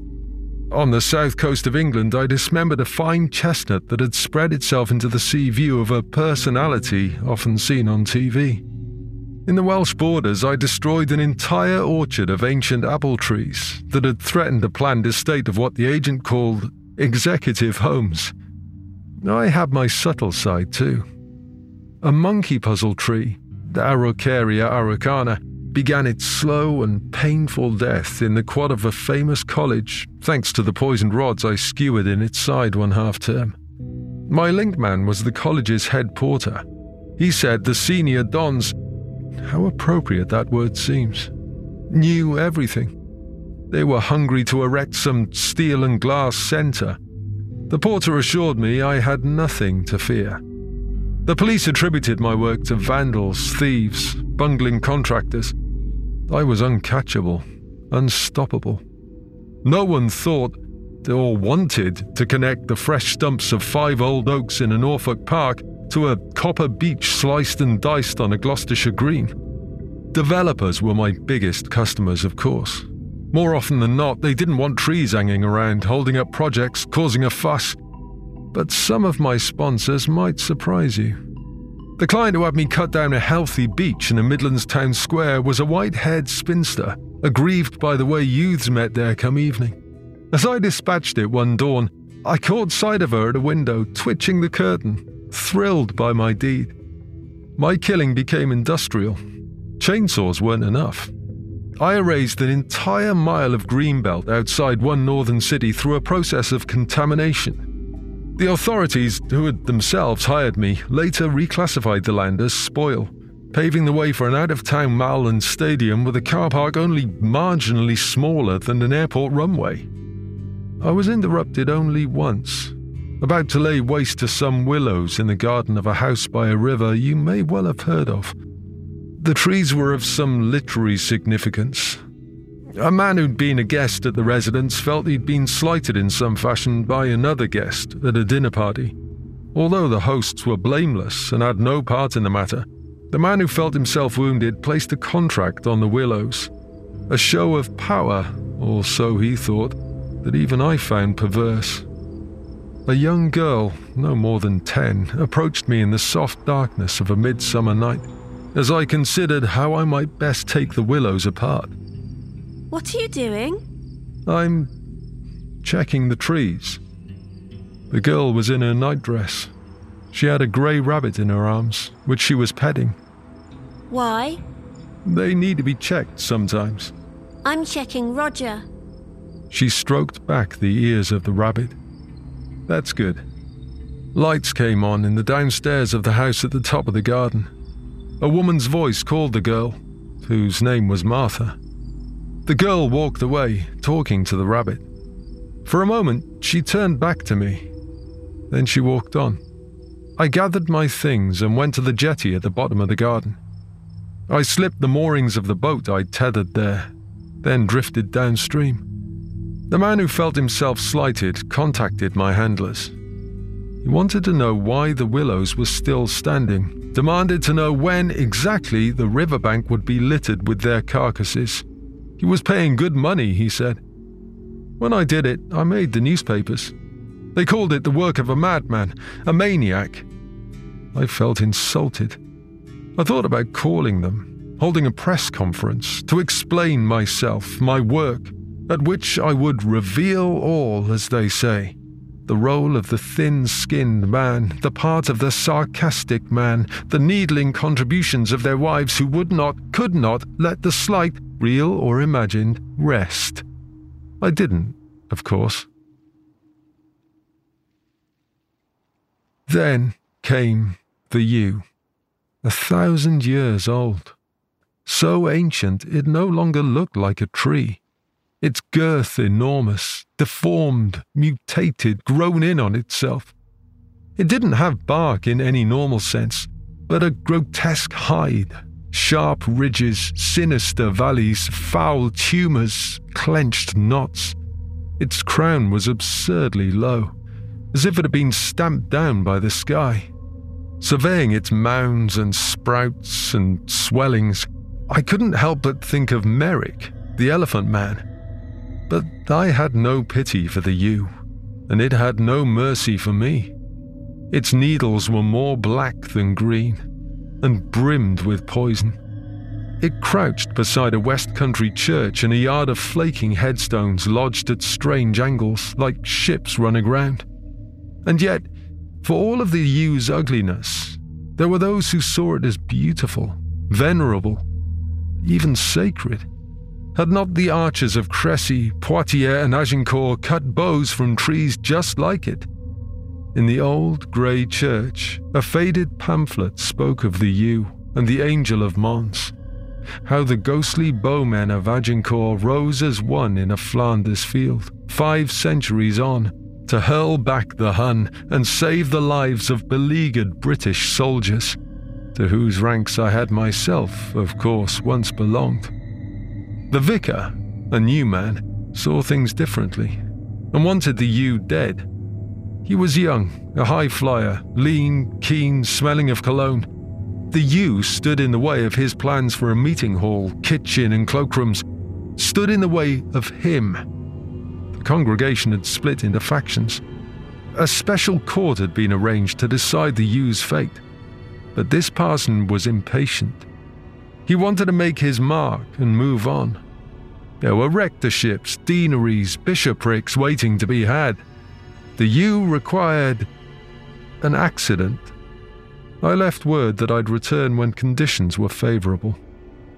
When, one evening, I saw the isobars tight as a knot on the television news, I knew it was time.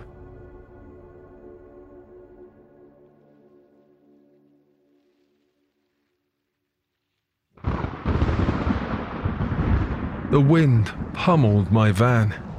I fought the wheel like the skipper of a trawler. Soon there was no traffic. The sky blackened, and rain of a kind that I had never seen swept down in waves that fell like swarms of arrows. Abandoned cars littered my route. Torn cables slithered and hissed, shooting sparks over pools that glowed with electric blue light.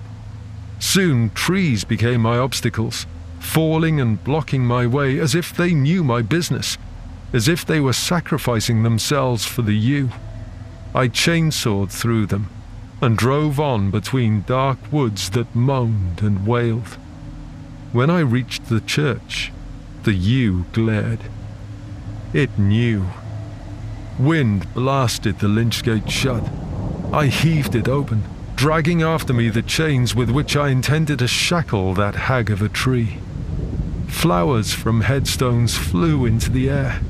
Notices tore away from a board, whirling furiously into the night like startled rooks. Slates crashed from the roof of the church, shattering on crosses and tombs, its stained glass meanwhile erupting outwards as if machine-gunned from within. I dropped my chains by the porch and went back to my van for my saw and my axe. When I re-entered the yard, my reception party was waiting. Ken was first to scurry alongside. As with every specimen, what you have to ask yourself is, do you really need to take down this tree? I brushed him away.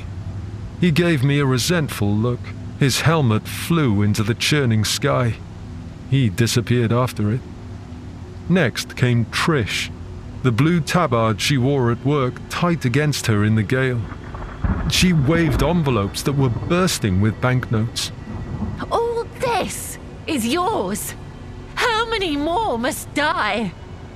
She threw the notes into the air. The wind drove them against headstones, spiked them on hedges, swept them into brooks that boiled and laughed. Next, I saw old Gerald, clinging to a beam in the porch, as if to the edge of a cliff, as if to the edge of the world. I leaned into the storm and looked at him. The tempest unlocked his fingers one by one, and then the church sucked him into its stones, head, chest, waist, as if it were some horrific, molten bog. I reached the yew. Beneath its swaying branches stood little Martha, whose willows I had spared, then slaughtered. The yew had hold of her hair and was twisting her locks backwards into the foul folds of its trunk. You're not checking the tree! You're not! You're not! The bells of the church began to peal. It was as if the yew, with the cunning that had seen it survive for centuries, was summoning defenders to its boughs. Voices made me turn.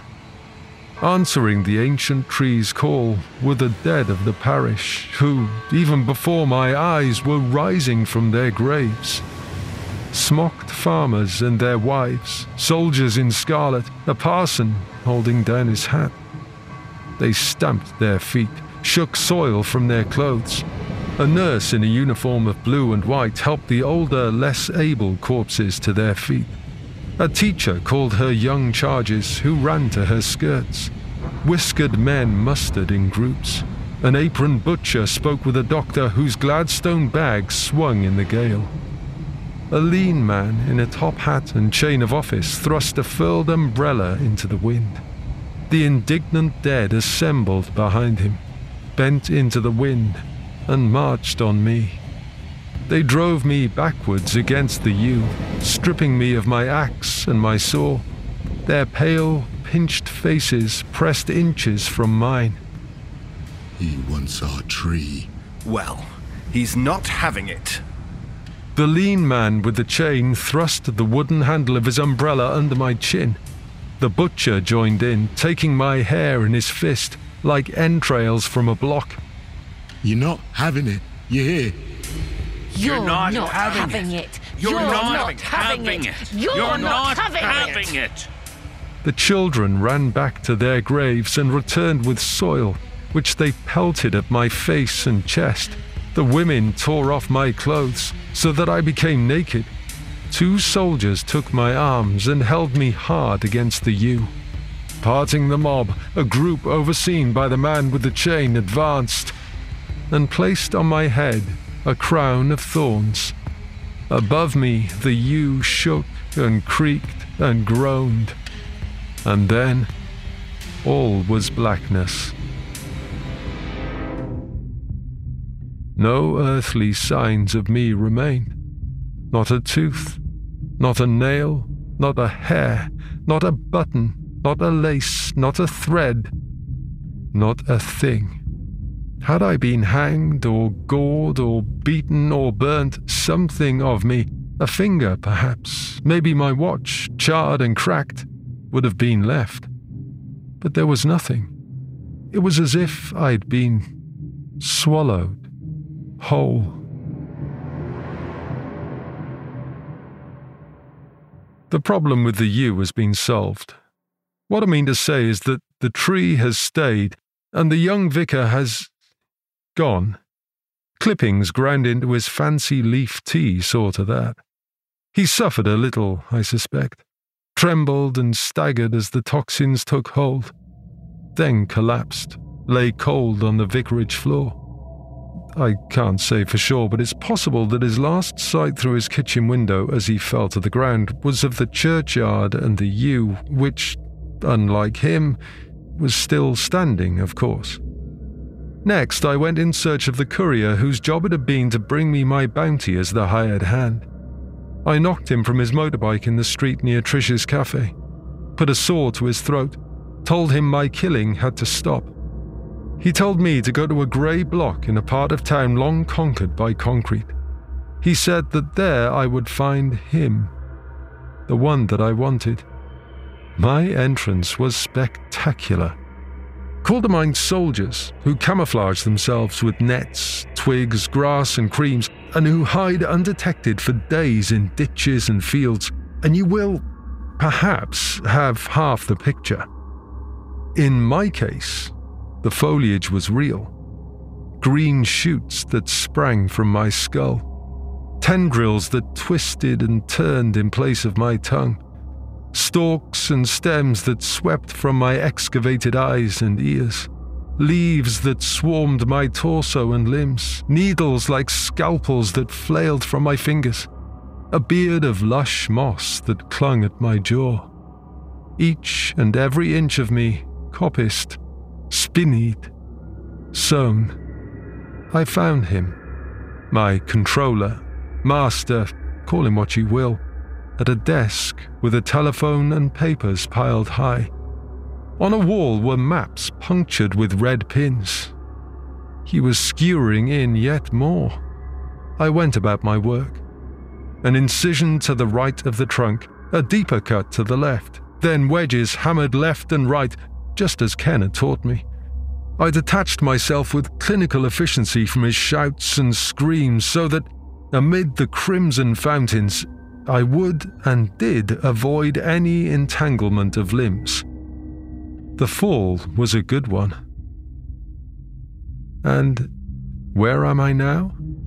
Well, sometimes, when shadows lengthen on autumnal evenings, and a coolness stalks the stillness of this ancient and lichened churchyard, at that hour when bats and owls commence their vespertine callings, and fish in their dark pools rise heavily for the last flies of the day, then those that pass by with their prayer books, who happen to look at the old yew closely, may, perhaps, in the dying light, decipher in its folds a face, a form, for I am here, and always shall be. Protector, defender, savior. I am the Green Man now.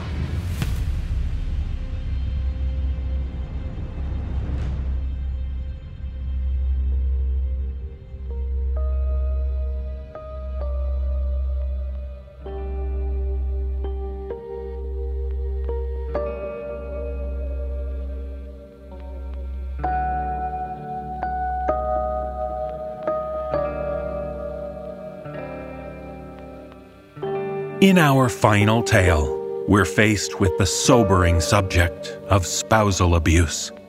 Ella wanders the streets, battered and exhausted, until she finds herself face to face with a mysterious woman who offers her a solution to the problem of her aggressive husband. But in this tale, shared with us by author L.C. Barlow, we're reminded how insidious domestic violence can be, as evidenced by Ella's hesitance to accept the help. Performing this tale are Jessica McAvoy, Mary Murphy, and Graham Rowett. So don't be too quick to dismiss an offer for help, even if it seems somewhat strange, even if it comes in the form of a pill, and even if that pill is called Dr. Catalyst.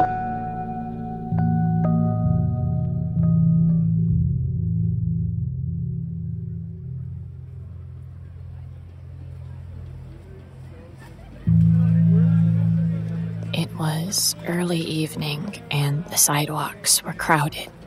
The scent of beer and vanilla wafted over the streets, which glowed ethereally from the neon signs and overhead lamps.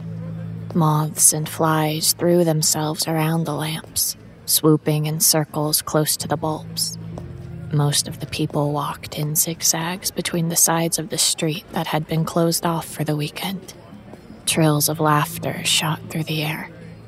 Distant from me, People were laughing and drunk.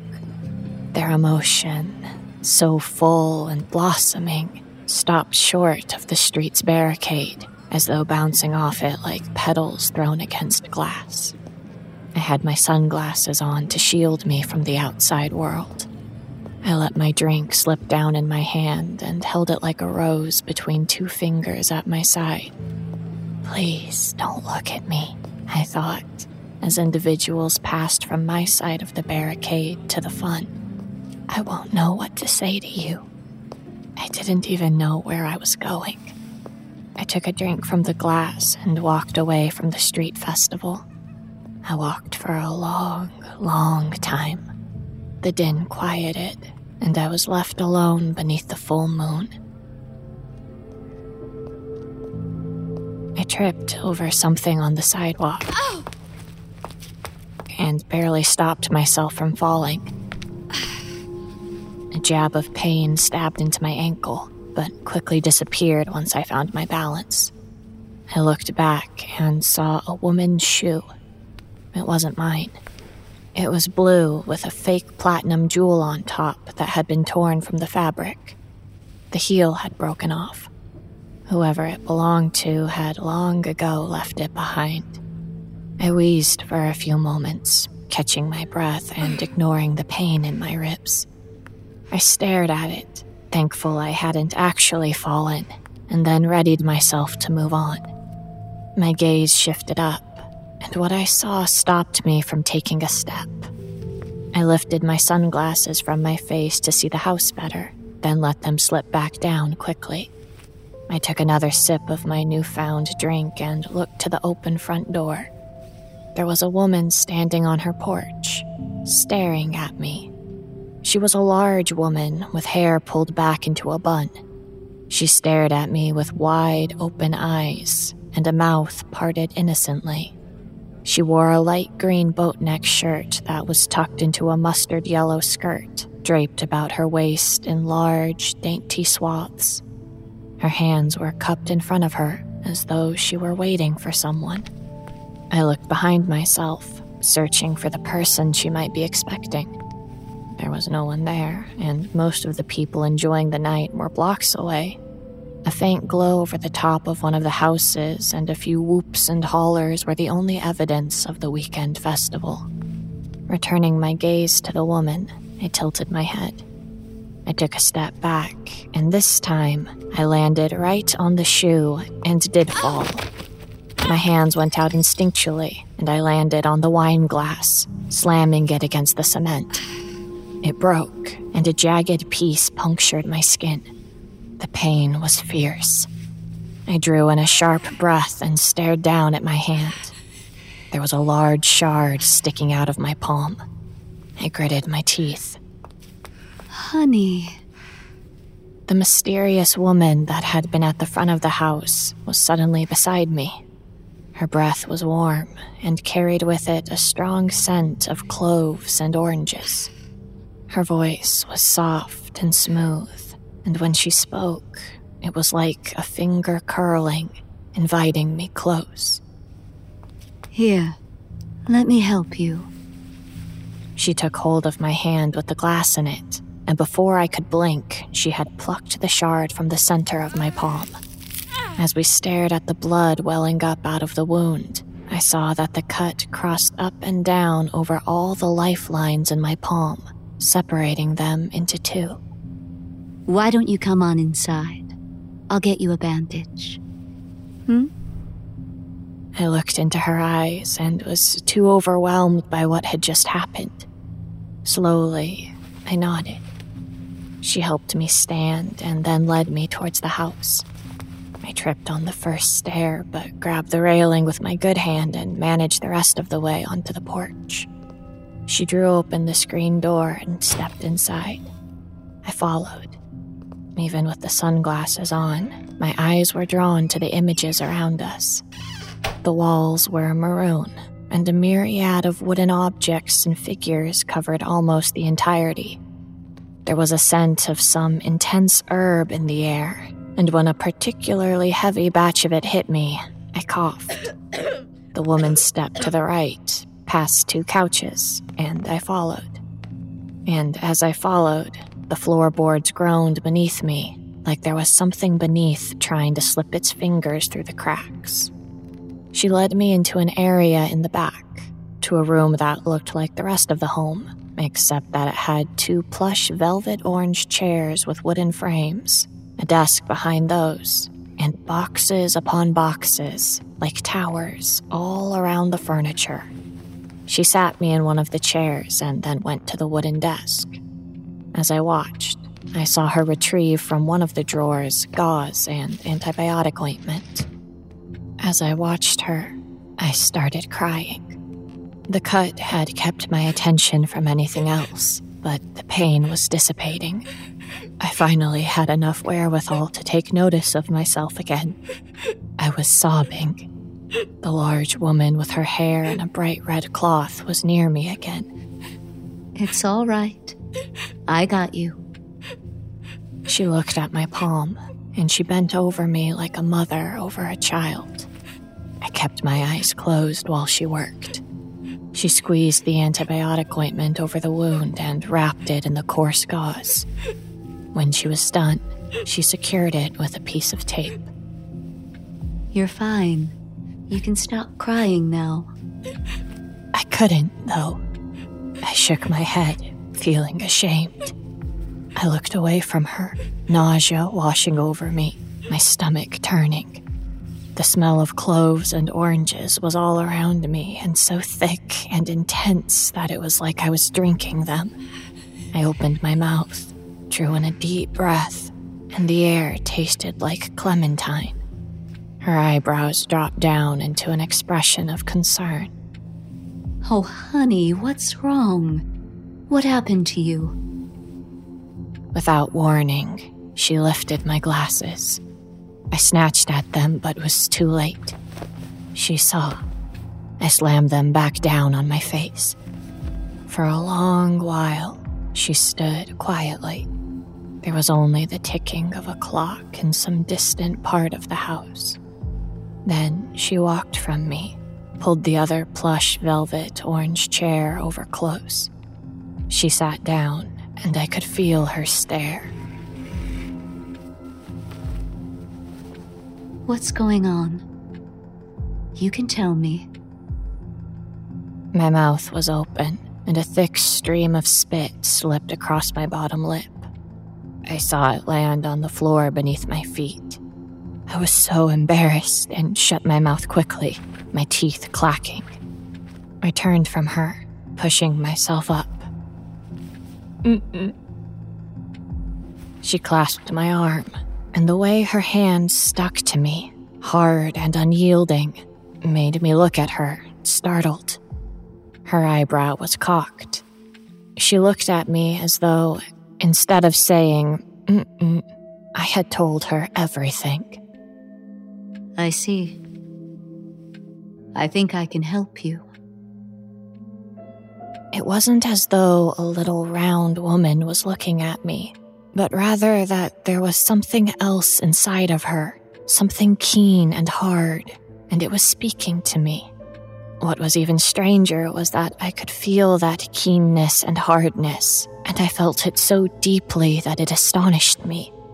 There was a tiny blip, almost negligible, but definitely there, a gap in my anxiety. Then it was back again. You don't understand. I can't leave him. Sure you can. No, I just... Despite myself, looking around the room, I asked for something. I just wish I didn't care. She cocked her head, and her thick lips tilted to the side in a frown. She didn't blink. Is that something you really want? I stared at her and nodded. It seemed insane that I was sitting there with a stranger in her home, and I was admitting to her my deepest desire. The woman swallowed and sat back, leaning against her chair. Are you sure you wouldn't rather leave him? Her tone had a silky feel to it, and something that said, "Careful now." Because I think that's what you want. No, I just don't want to feel anything anymore. The large woman stared at me a while.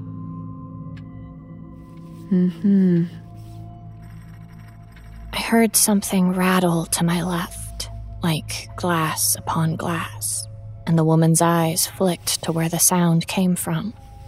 Just like her, I turned to look, and was suddenly aware of the thing behind me I hadn't noticed. There was a large bookcase with shelves upon shelves. It had to have been 10 feet tall. Instead of books inside of it, though, there were bottles.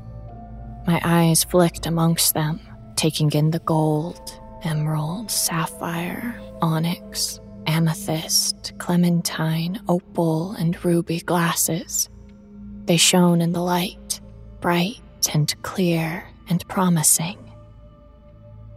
You look me in the eye and tell me that you want to be with this man, that you love him. And I'll give you what you're looking for.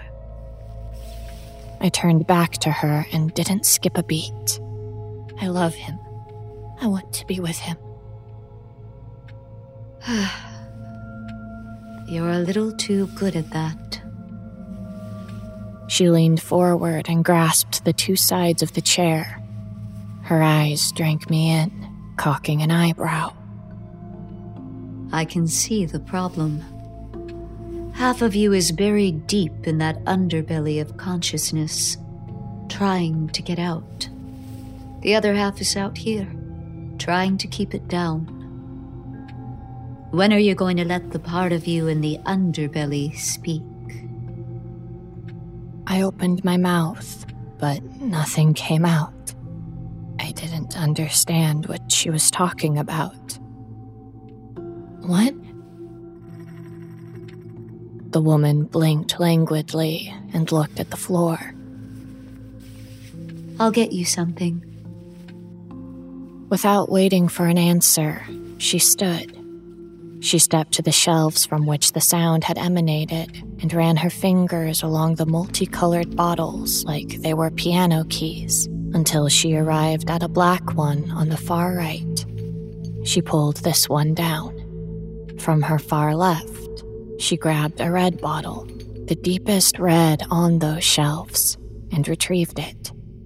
She returned to her seat.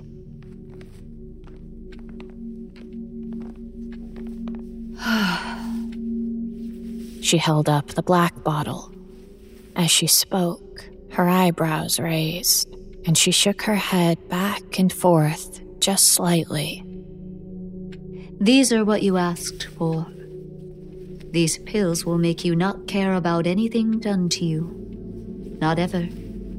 You take one a day, and you won't have a care in the world, no matter what happens to you. You won't feel a thing. They taste like licorice, like children's candy. I nodded and reached for them. She held them back. Hold on. I let my hand slip to my lap, and I waited. She held up the red bottle. As I said before, half of you is in a low-down place. These licorice pills will make sure all of you is there, good and buried. But that's not all I'm going to give you. These do something very different. Her eyes shined in the light fiercely, like a fire in the depths of her was burning strong. I'm going to provide it to you free of charge. It's something that will take that half of you that's in the lowdown, that's been buried for so long it doesn't know what it is anymore, and it will bring it back up. I call it Dr. Catalyst. Even through the red glass of the bottle, I could see the pills, as though they were glowing. One of them seemed to actually move, as though clinking itself against the glass. I swallowed, and my throat clicked. Why do you call it that? Because that's her name. She is the one who reverses things, takes the ones buried deep and brings them up again. My eyebrows drew down, and my mouth pursed. What are they made out of? She shrugged like it didn't matter. Sugar. Sugar? Sugar and the spell I cast over it. Breaks off a piece of Dr. Catalyst and puts it right in there. You see, there's plenty of her for everyone. She doesn't like stagnation and is more than happy to shake things up, especially in the places where she is least expected. I stared at the woman and had a sinking feeling. Once again, I heard the sound of something tiny tapping ever so slightly against glass. I gripped my hand tight and felt the sting of the gauze in my wound. She leaned forward and smiled. Deep in the pit of her black pupil, I saw a speck of red, the pills reflected in her eye. You take one of these red pills, and she'll bring that buried part of you right on out to the surface. I'll just take the black bottle. She shook her head. I won't let you take one without the other. I felt too exhausted to argue with her, so I nodded. She smiled, slipped the 2 bottles of pills into my hands, and I put them in my jacket pockets. How much? She shook her head. Oh, nothing, Ella. It's on me tonight. I can see you're not in your right frame of mind. I bit my lip. We both stood there, eyeing each other. My tears, which were drying, tickled my cheeks. I opened my mouth to ask her how she knew my name, but decided against it. Thank you. Turning from her, I walked out of the room and the house. As I left, I wondered, had I been able to think, had I been in my right mind, if I would have spoken to her at all. When I made it to the street, I immediately retrieved the black bottle from my pocket. I tapped one of the pills into my hand and popped it into my mouth. The woman stared at me from the house. As she watched me, I chewed. The pill burst between my teeth, and the taste of licorice filled my mouth. I swallowed, turned from her, and started towards home.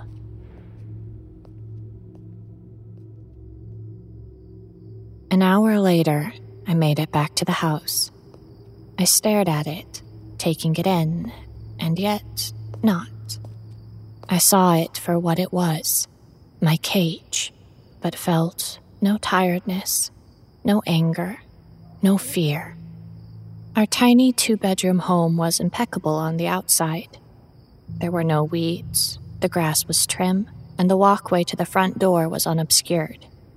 It was late, so all of the shades were drawn, and there were no lights on inside.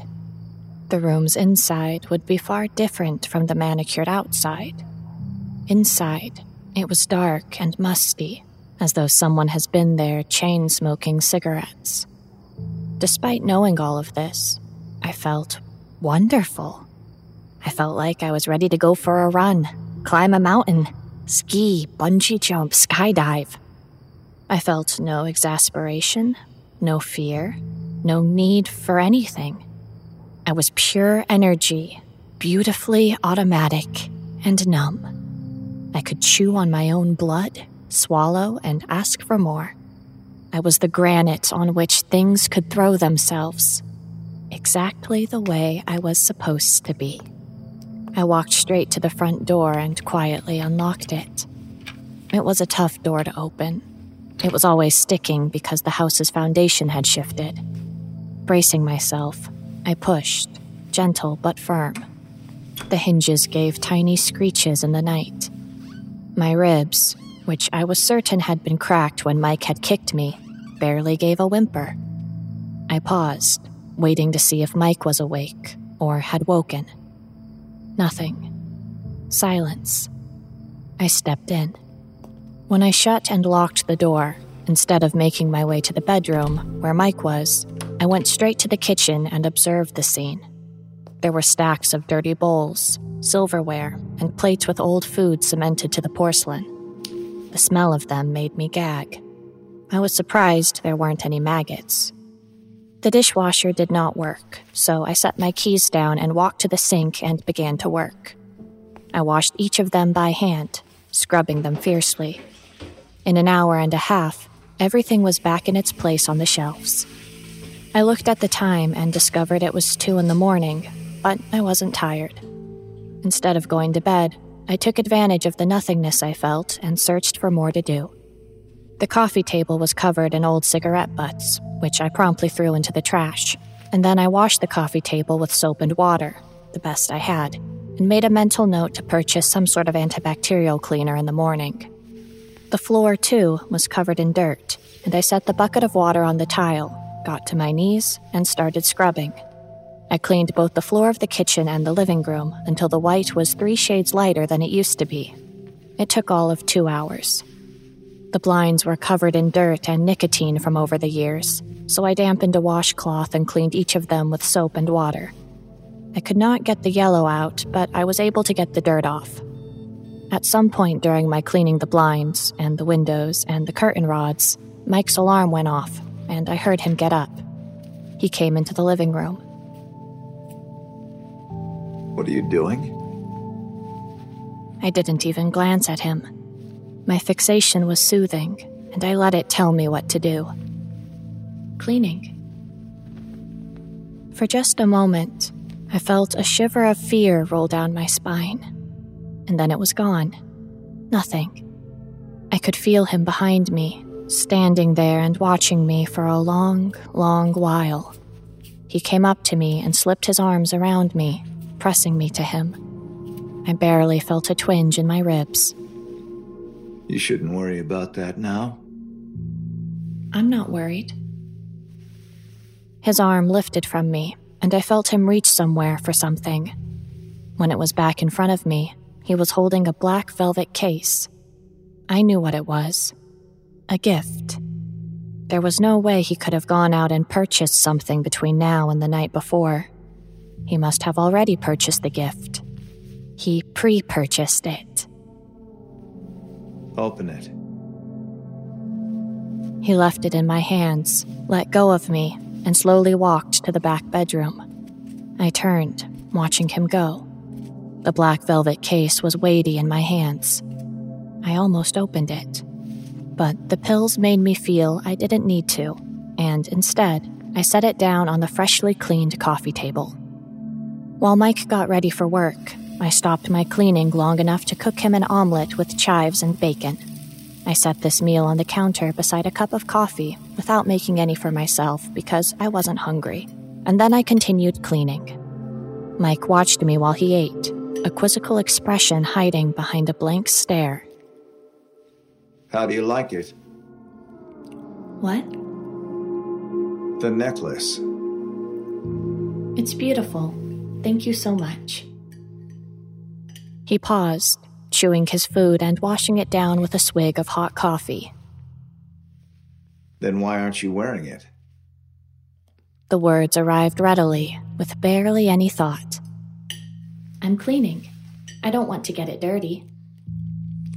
I turned and gave him my biggest smile. It was award-winning.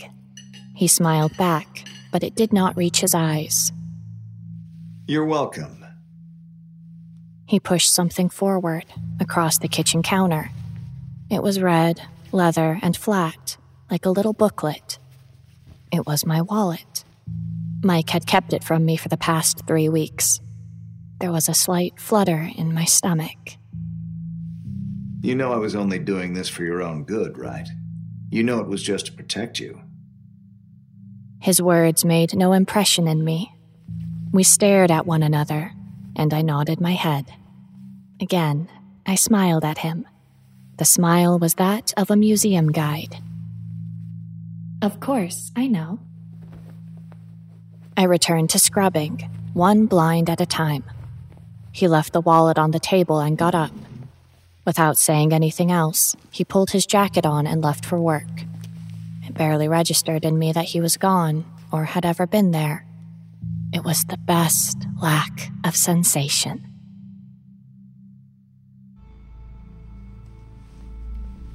By mid-morning, I was beginning to feel off. It wasn't horrible. I wasn't really feeling pain, but it was like the rainbow that overlaid everything was dimming. What lay beneath it, I didn't want to see. And so I reached into my jacket, which lay on the couch, and retrieved the black bottle. I unscrewed the lid, popped another pill into my mouth, and chewed. It cleaned and cleared me. My vision was crystalloid, my body unstoppable, the world injected with beauty. The hand that had been cut by the shard of glass felt fine, despite the blood that occasionally slipped out of the wound, blotting the wood or tile or plastic that I was cleaning, and then I would wipe it away. I went back to work. I vacuumed, started a load of laundry, and cleaned the dust from the bookshelf, side tables, bed, and bureau of drawers. I took a look at the bathroom and decided I needed to go to the store for cleaning supplies, and added to my mental list to pick out some paint for the backyard fence. Thinking on colors, I chose one quickly, something that reminded me of weightlessness. Baby blue. Before I left, I fell into a coughing fit that lasted about 5 minutes. I had to crawl to the kitchen, turn on the faucet, and drink from the tap before it would stop. When it finally relented, I felt as fine as if the coughing had never started, and I grabbed my purse, put my wallet back inside, and left for the store. We had no second car, so I walked there. The beauty of the morning radiated, and I enjoyed seeing the world. The trees, the light breeze, the birds, the cars. When I reached the store, I entered it and paused, feeling a well of pleasure at all the shelves. It was like I was staring at some grandiose beauty. I got the cleaning supplies and paint as I gawked, wide-eyed, at all the things inside, and then went to pay. At the register, the clerk eyed me suspiciously, and I realized I had forgotten to put my sunglasses on to hide the black eye. I found I didn't care. It took me longer to get home, as the paint was heavy, but when I arrived, barely out of breath, I did not need to rest or drink or eat or take care of any aches or pains in my weak and pathetic body. I knew I had fallen in love. I looked down at the black set of pills and smiled. Whatever this woman had was magic, and she was an idiot for trying to convince me not to take them. They were mine, and I decided at that moment that I would never stop taking them. For the first time in a long time, I had found something that helped me. I had found something in which to trust. I fished into the other pocket of my jacket and brought out the red bottle. With barely a glance at it, I walked to the trash can in the kitchen, pressed down on the lever with my foot so that the top lifted, and dropped the bottle inside. The trash shut with a click. I turned from it, satisfied.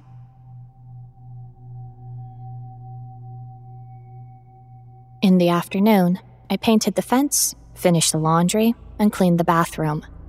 By 4 in the afternoon, I realized I hadn't slept for over 24 hours, and I still felt energized and delighted. Smiling, I went down to the basement and started sifting through items that Mike and I no longer used. I grabbed 4 trash bags and began filling them with all the items that had collected dust over the years, including old photo albums, an Xbox, a pile of old clothes, books, candles, and tools. Most of the items I had previously been unable to emotionally part with. They had reminded me of people, places, and times that I longed for. Now, they appeared to me like litter on some foreign street. I loaded the bags up and then set them by the trash can. I put a second coat of paint on the fence. By then, it was 5, almost time for Mike to come home, and I began cooking dinner with the little spaghetti sauce and noodles we had left, despite the fact I wasn't hungry. Again, I started to feel just a little off. So I went to my jacket, picked it up, put it on the coat rack, and then I began searching for one of the delicious black pills. That was when the front door opened, and Mike walked in. I looked up at him, a smile on my face. "Welcome home, honey." He didn't answer. He stared at me, sheer anger in his icy blue eyes. He slammed the door behind him, and the 3 pictures of hearts on the wall to my left rattled. He had a bag of trash in his hand.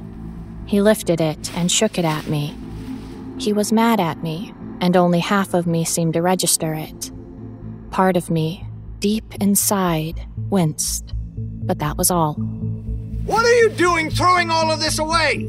Did I tell you you could do that?" My heart seemed to jump, but I wasn't exactly sure why. Wasn't sure how to read its quickening pace.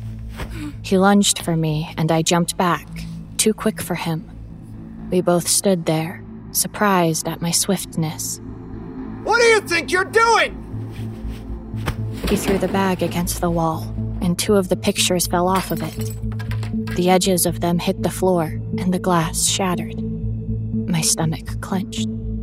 I stared at the shards on the floor and thought of the wine glass breaking beneath me as I landed.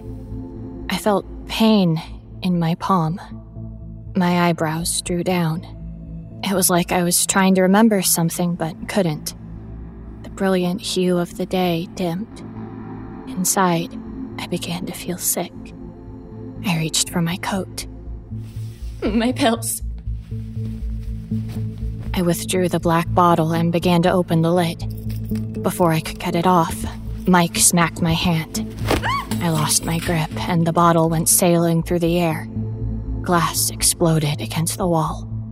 Everything went skittering across the linoleum. The black pills rolled like marbles let loose, littering the floor with shining licorice.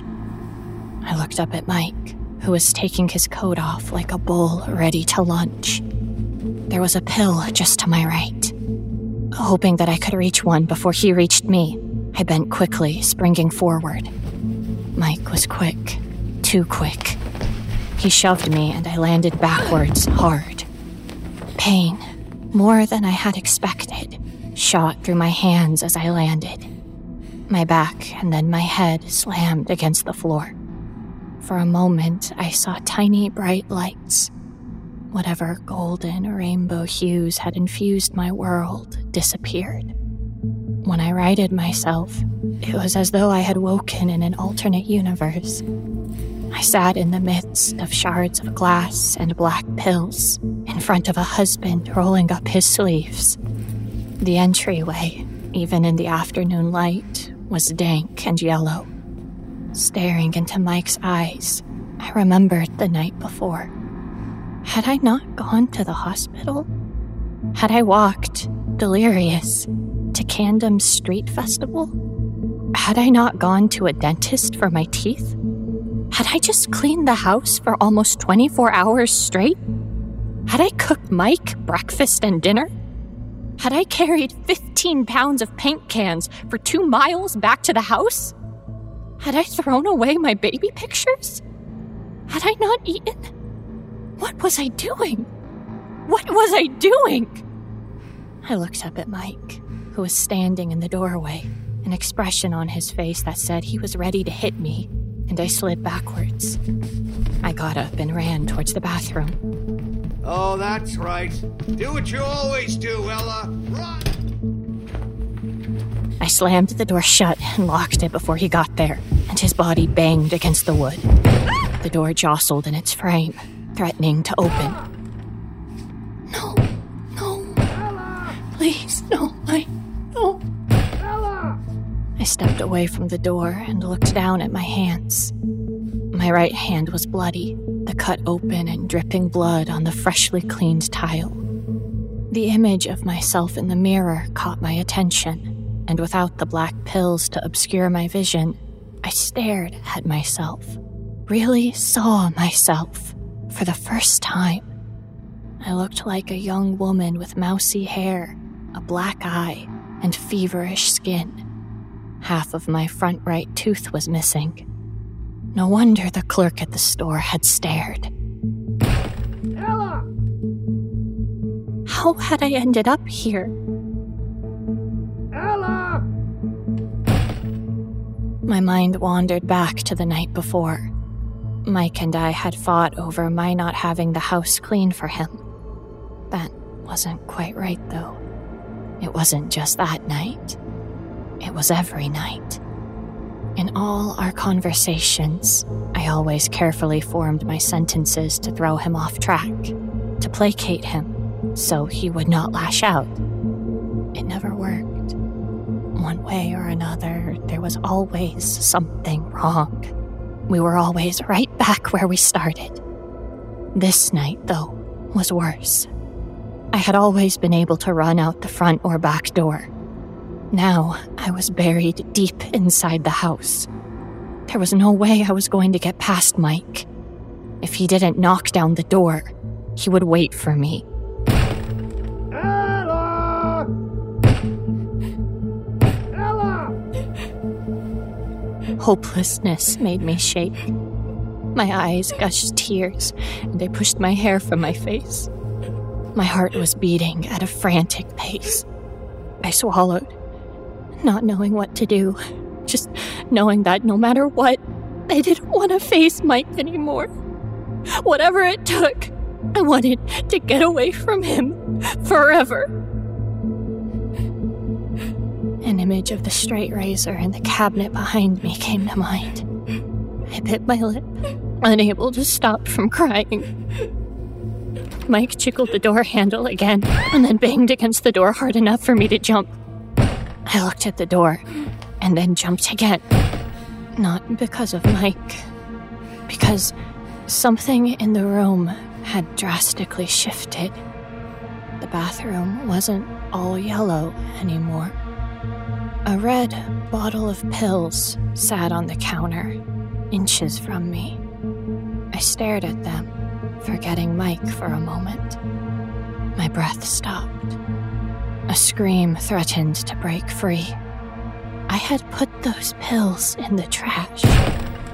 Mike slammed against the door so hard that it budged a few centimeters, the bolt smashing part of the way through its wooden frame.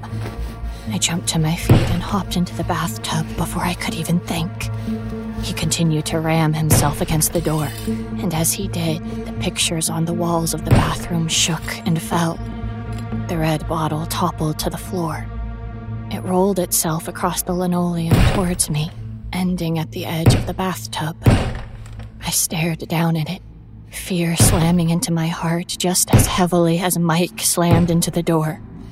He was going to break through at any moment. I didn't know what else to do. Something in me made me bend to the bottle, pick it up, and open it. I poured the red pills into my mouth, gulping as many as I could. That's when the door's frame broke.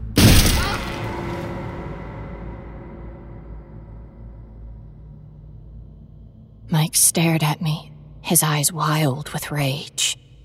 He stalked into the room, reaching for me, when from my own lips came the smallest whisper. It was barely audible, but when I spoke, I saw my breath stream red out in front of me, as though steam or smoke was escaping.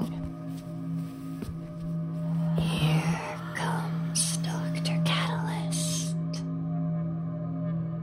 The puff of smoke disappeared into the air right in front of Mike's face. He stopped dead in his tracks. It did not feel like I was speaking the words, but rather that they came from something foreign, deep inside of me. With them arrived a sense of years of pent-up energy loosed. I trembled at the sensation of something not me speaking, and I shivered at the sight of the smoke. My mouth dropped. My eyes welled. As though something had thrown a switch on inside, I became instantaneously aware. I stared straight through Mike, knowing he was not a thing to be feared. A swift swing to the right part of the head with the right object, and he'd be down like an anvil. I knew more than this, though. I sensed all of the creatures on all the earth that were buried inside themselves, and I yearned to raise them up, to bring them to the surface. I craved to bring everything out into the open, have it all on the table. I thirsted to dig down, rattle the bones, pull it all up by the roots. My back straightened. There was intense pain in my body, but it was not an old pain. It was the pain of wounds healing. Coming back to myself and the room, I met Mike's eyes. There was only one cure for a man like him. Only one cure in the world. It was Dr. Catalyst. I stepped out of the tub. Before I could blink, Mike had me by the throat and pushed me against the wall, holding me there. Spittle flew from his lips, hitting my eyes. He roared at me that I was to never throw anything away again without his permission, and I stared at him, at this man who had beaten me and betrayed me, belittled me and embarrassed me, and I owned the beating and betraying, belittling and embarrassing. I smiled. I grinned. Mike's expression of anger shifted to fear. It was as though I had stabbed him instead of smiled. He jerked away from me. I began to tell him that he wasn't going to beat me anymore, but what arrived was... "Here comes Dr. Catalyst." The words unraveled with that same steam, that red smoke, and Mike screamed and jumped away from me. He took a step back, as though trying to turn and run, but as he did, his foot got caught on the rug beneath him, and he fell. He was backing away from me, crawling across the floor. As I stared at him, I stretched my reptilian self out. Oh, it's so nice to be in this body. This aching, tired body. I grinned again and took in the man more fully this time. What do you think you're doing, Mike? Just who do you think you are? More importantly, can you guess who I am? I laughed and shook my head like a dog throwing off water. I bet you can't. I am deep and strong, more than you have ever known. I am what is buried beneath the Ella you know. His eyes were wide, and he crawled from me as I stepped forward. He tried to turn, to clamber away, but I grabbed his ankle, and with the strength of 3 Mikes, I pulled him. He slid across the floor, stopping beneath me. I turned him around and clasped his face. I brought it close to mine, and then I slammed his head against the tile, just as hard as he had done to me countless times. He was out.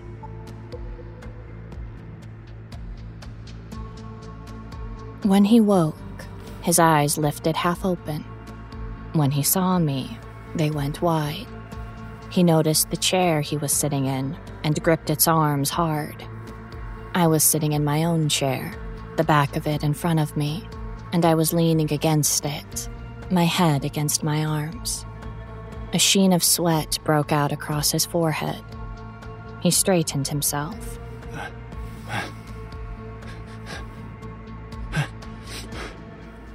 What do you want from me? I smiled and shrugged. It should have been obvious.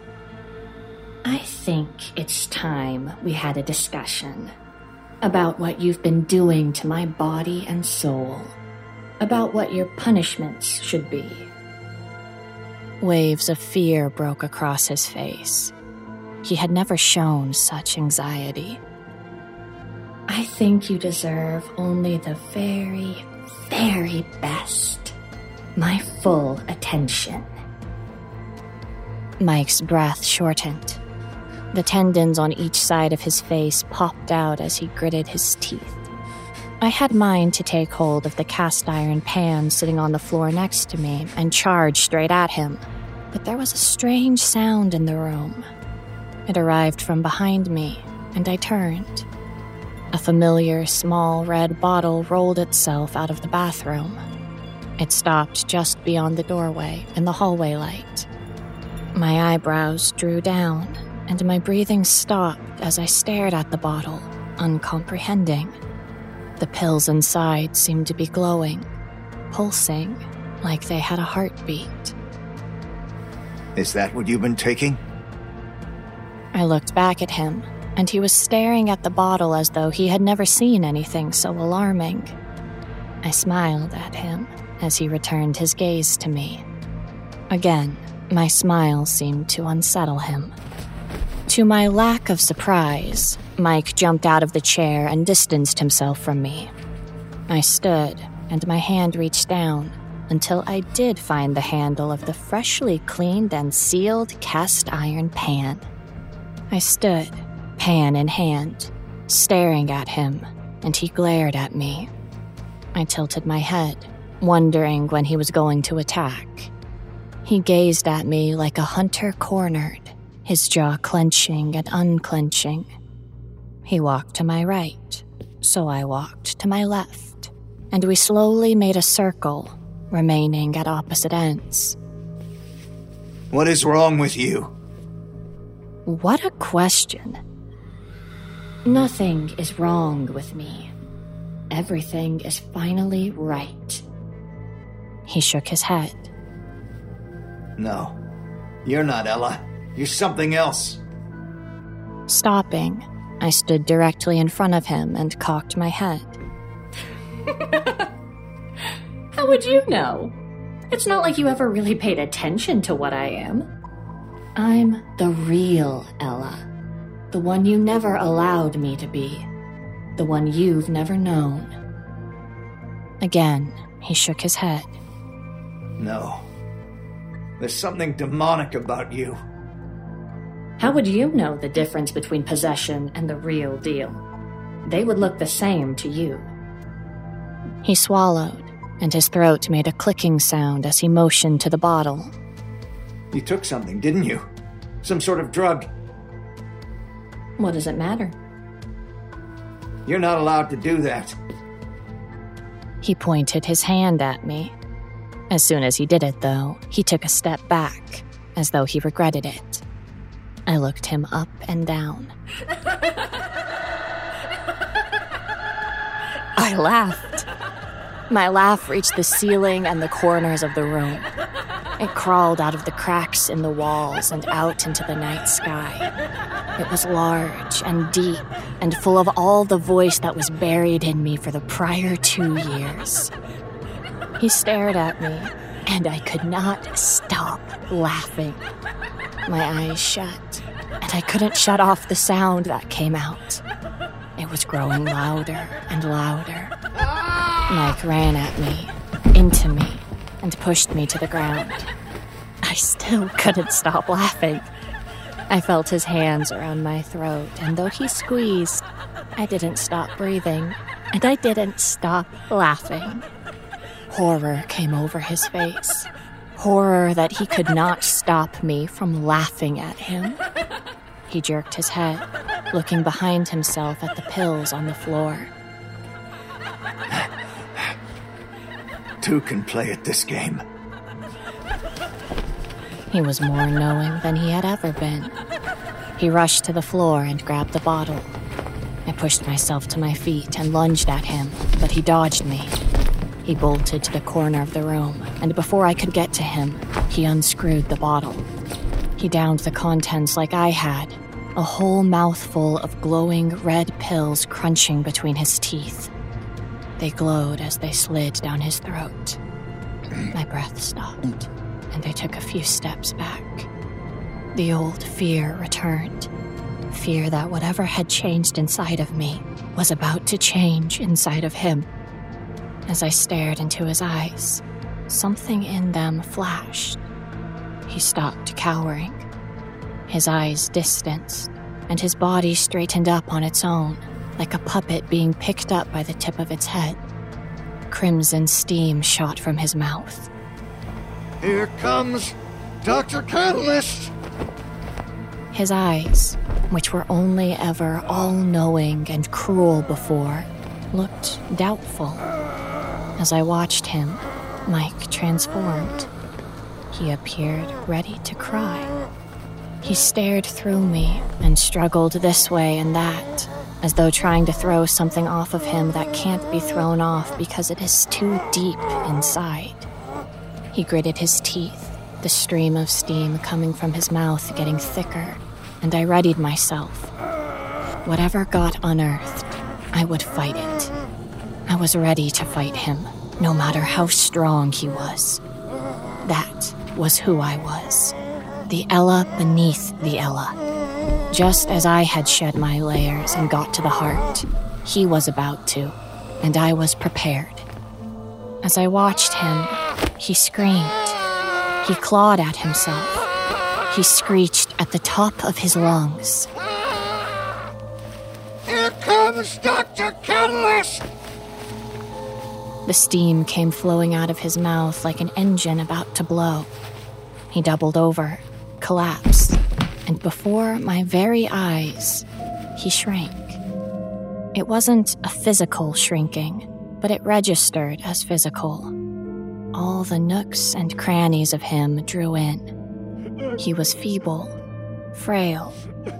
He cried, slipping to the floor in the fetal position, wrapping his arms around his legs, as though to keep the rest of the world out, as though to keep me out. He wouldn't look at me. He was a child. He was a child. I bent down to him, confused. I was ready for the showdown, finally ready to go fist to fist, to go to the end, wherever it might lead. As I bent to him, I accidentally brushed his forehead with my knee, and he shrieked and quaked. He was not up for a fight. I felt myself smile. I crawled as close to him as I could, and I leaned against the man who beat me, embarrassed me, humiliated me, hurt me. I stared at the man turned inside out, and I whispered in his ear, "That's what I thought."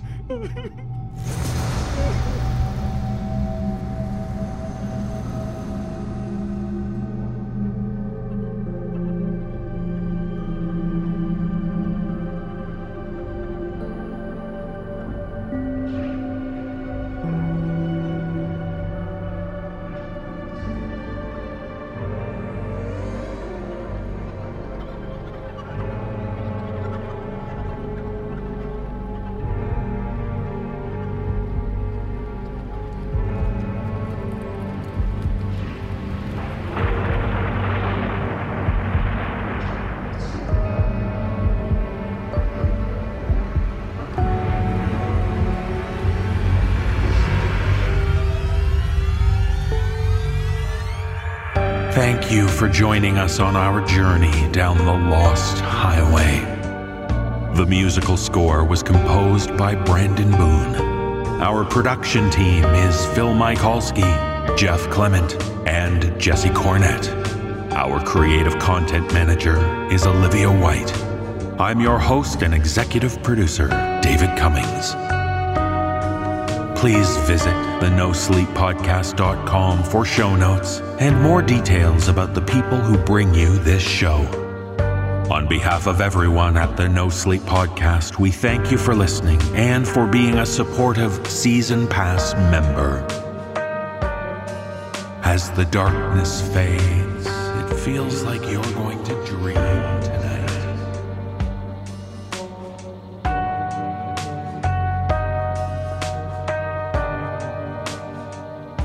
This audio production is copyright 2020 by Creative Reason Media, Inc., all rights reserved. The copyrights for each story are held by the respective authors. No duplication or reproduction of this audio program is permitted without the written consent of Creative Reason Media, Inc.